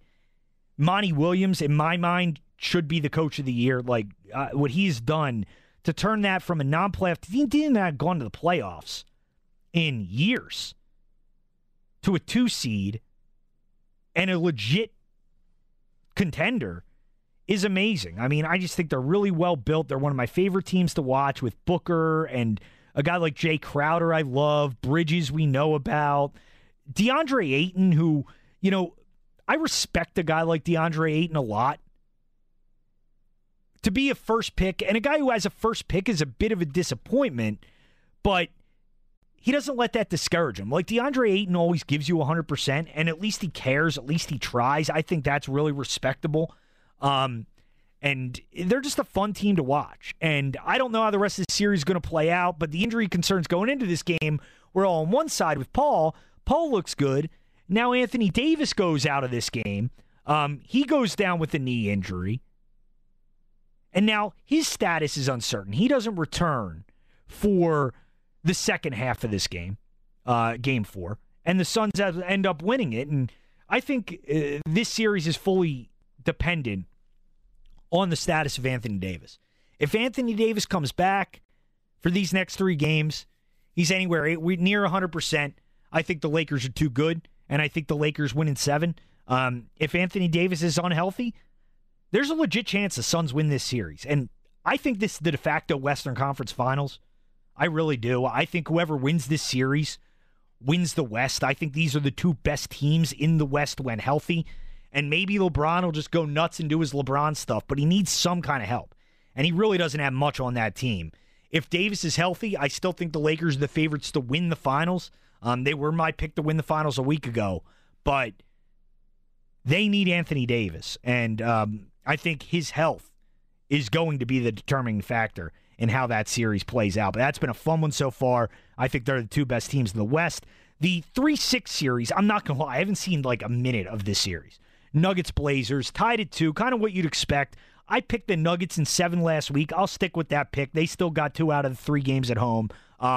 Jokic is so good. And it's a shame for the Nuggets that Jamal Murray got hurt. If Jamal Murray was healthy, they might have been my pick to come out of the West. I think they're really good. I think Mike Malone's a really good coach. Aaron Gordon was a really nice pickup for them for the role he would have played. Had you had Jamal Murray, he would have been in the perfect role. Same with Michael Porter Jr. I think you're just asking these guys to do a little too much as far as making a deep, deep playoff run. But they can beat Portland. Portland's one of those teams that they're just always kind of, they just have a little fraud element to them. I don't know exactly what it is. They're just one of those teams that you just don't believe in. Maybe it's the Western Conference Finals from a couple years ago. They kept having these double-digit leads against Golden State and couldn't hold them. And it was one of those things where you kind of just knew it wasn't going to work. And I think they're like a much better Washington, where Beal is like the Lillard, and it's like they're never like Damian Lillard. I love him, and I think he's great. If he stays in Portland, I just don't think he's ever going to win anything. And he seems like a guy who's never going to force his way out. But if he really does want to win, I think ultimately that's what he's going to have to do. I just don't see them winning anything substantial there. But whoever wins this series, I don't think beats the winner of Suns-Lakers. Like, the winner of Suns-Lakers will beat whoever wins this series. I'll stick with Nuggets in 7 for now, though. And then Clippers-Mavs. And this series has been wacky. Mavs take the first 2 games in L.A. Clippers go back and really hammer Dallas in Game 4. Luka, just watching Game 4, he was not right. I mean, his neck is bothering him in a substantive way. And obviously, if Luka is not himself, the Mavs have no chance. Luka is a one-man show there. I mean, Porzingis played all right, but I don't see either of these teams being legit contenders long term. And I think Utah is kind of a fraud too, in a way. Whoever gets through this series, maybe they beat Utah. But again, I don't see anybody beating the Suns or Lakers in the West. I think the Suns and Lakers is the the de facto Western Conference Finals. But pretty interested to see how this series plays out. Now that the Clippers tied it at 2, and anytime you start believing in the Clippers, you usually live to regret it. There's just a dog quality about them in a bad way. Like, Paul George is just a losing player. When he makes shots, he'll look great, but when he misses shots, he gives you nothing. And there are going to be nights you miss shots, and you got to try to contribute in other ways. he just doesn't do it. And when his shot's off, he just kind of has that give-up mentality to him. So maybe the Clippers win this series. I think now they probably will. The Mavs just don't have a ton beyond Luka, and if Luka's not completely right, I don't see it happening. But the Clippers, I've given up on them as a title contender. I just don't believe they have what it takes. Beyond Kawhi, Paul George isn't a reliable enough number 2. And I don't really like their role players, to be honest with you. So that's kind of the state of the playoffs right now. Still think it's Sixers, Nets in the Eastern Conference Finals. Can't wait for Nets, Bucks in the next round. And then in the West, whoever wins this Suns-Lakers series, I think will end up representing the Western Conference in the finals. So that's where we are at the playoffs right now. And it should be a fun week of basketball. Fun week this last week. A lot of good stuff, except for the stupid fan behavior. That's got to stop. So that'll do it for the show tonight. I'll be back on tomorrow, filling in for Big Daddy Graham. Thank you for listening. Thank you to Dan Wilson for producing on this Memorial Day right here on Sports Radio 94 WIP. This episode is brought to you by Progressive Insurance. Whether you love true crime or comedy, celebrity interviews or news, you call the shots on what's in your podcast queue. And guess what? Now you can call them on your auto insurance too with the Name Your Price tool from Progressive. It works just the way it sounds. You tell Progressive how much you want to pay for car insurance, and they'll show you coverage options that fit your budget. Get your quote today at Progressive.com to join the over 28 million drivers who trust Progressive. Progressive Casualty Insurance Company and Affiliates. Price and coverage match limited by state law.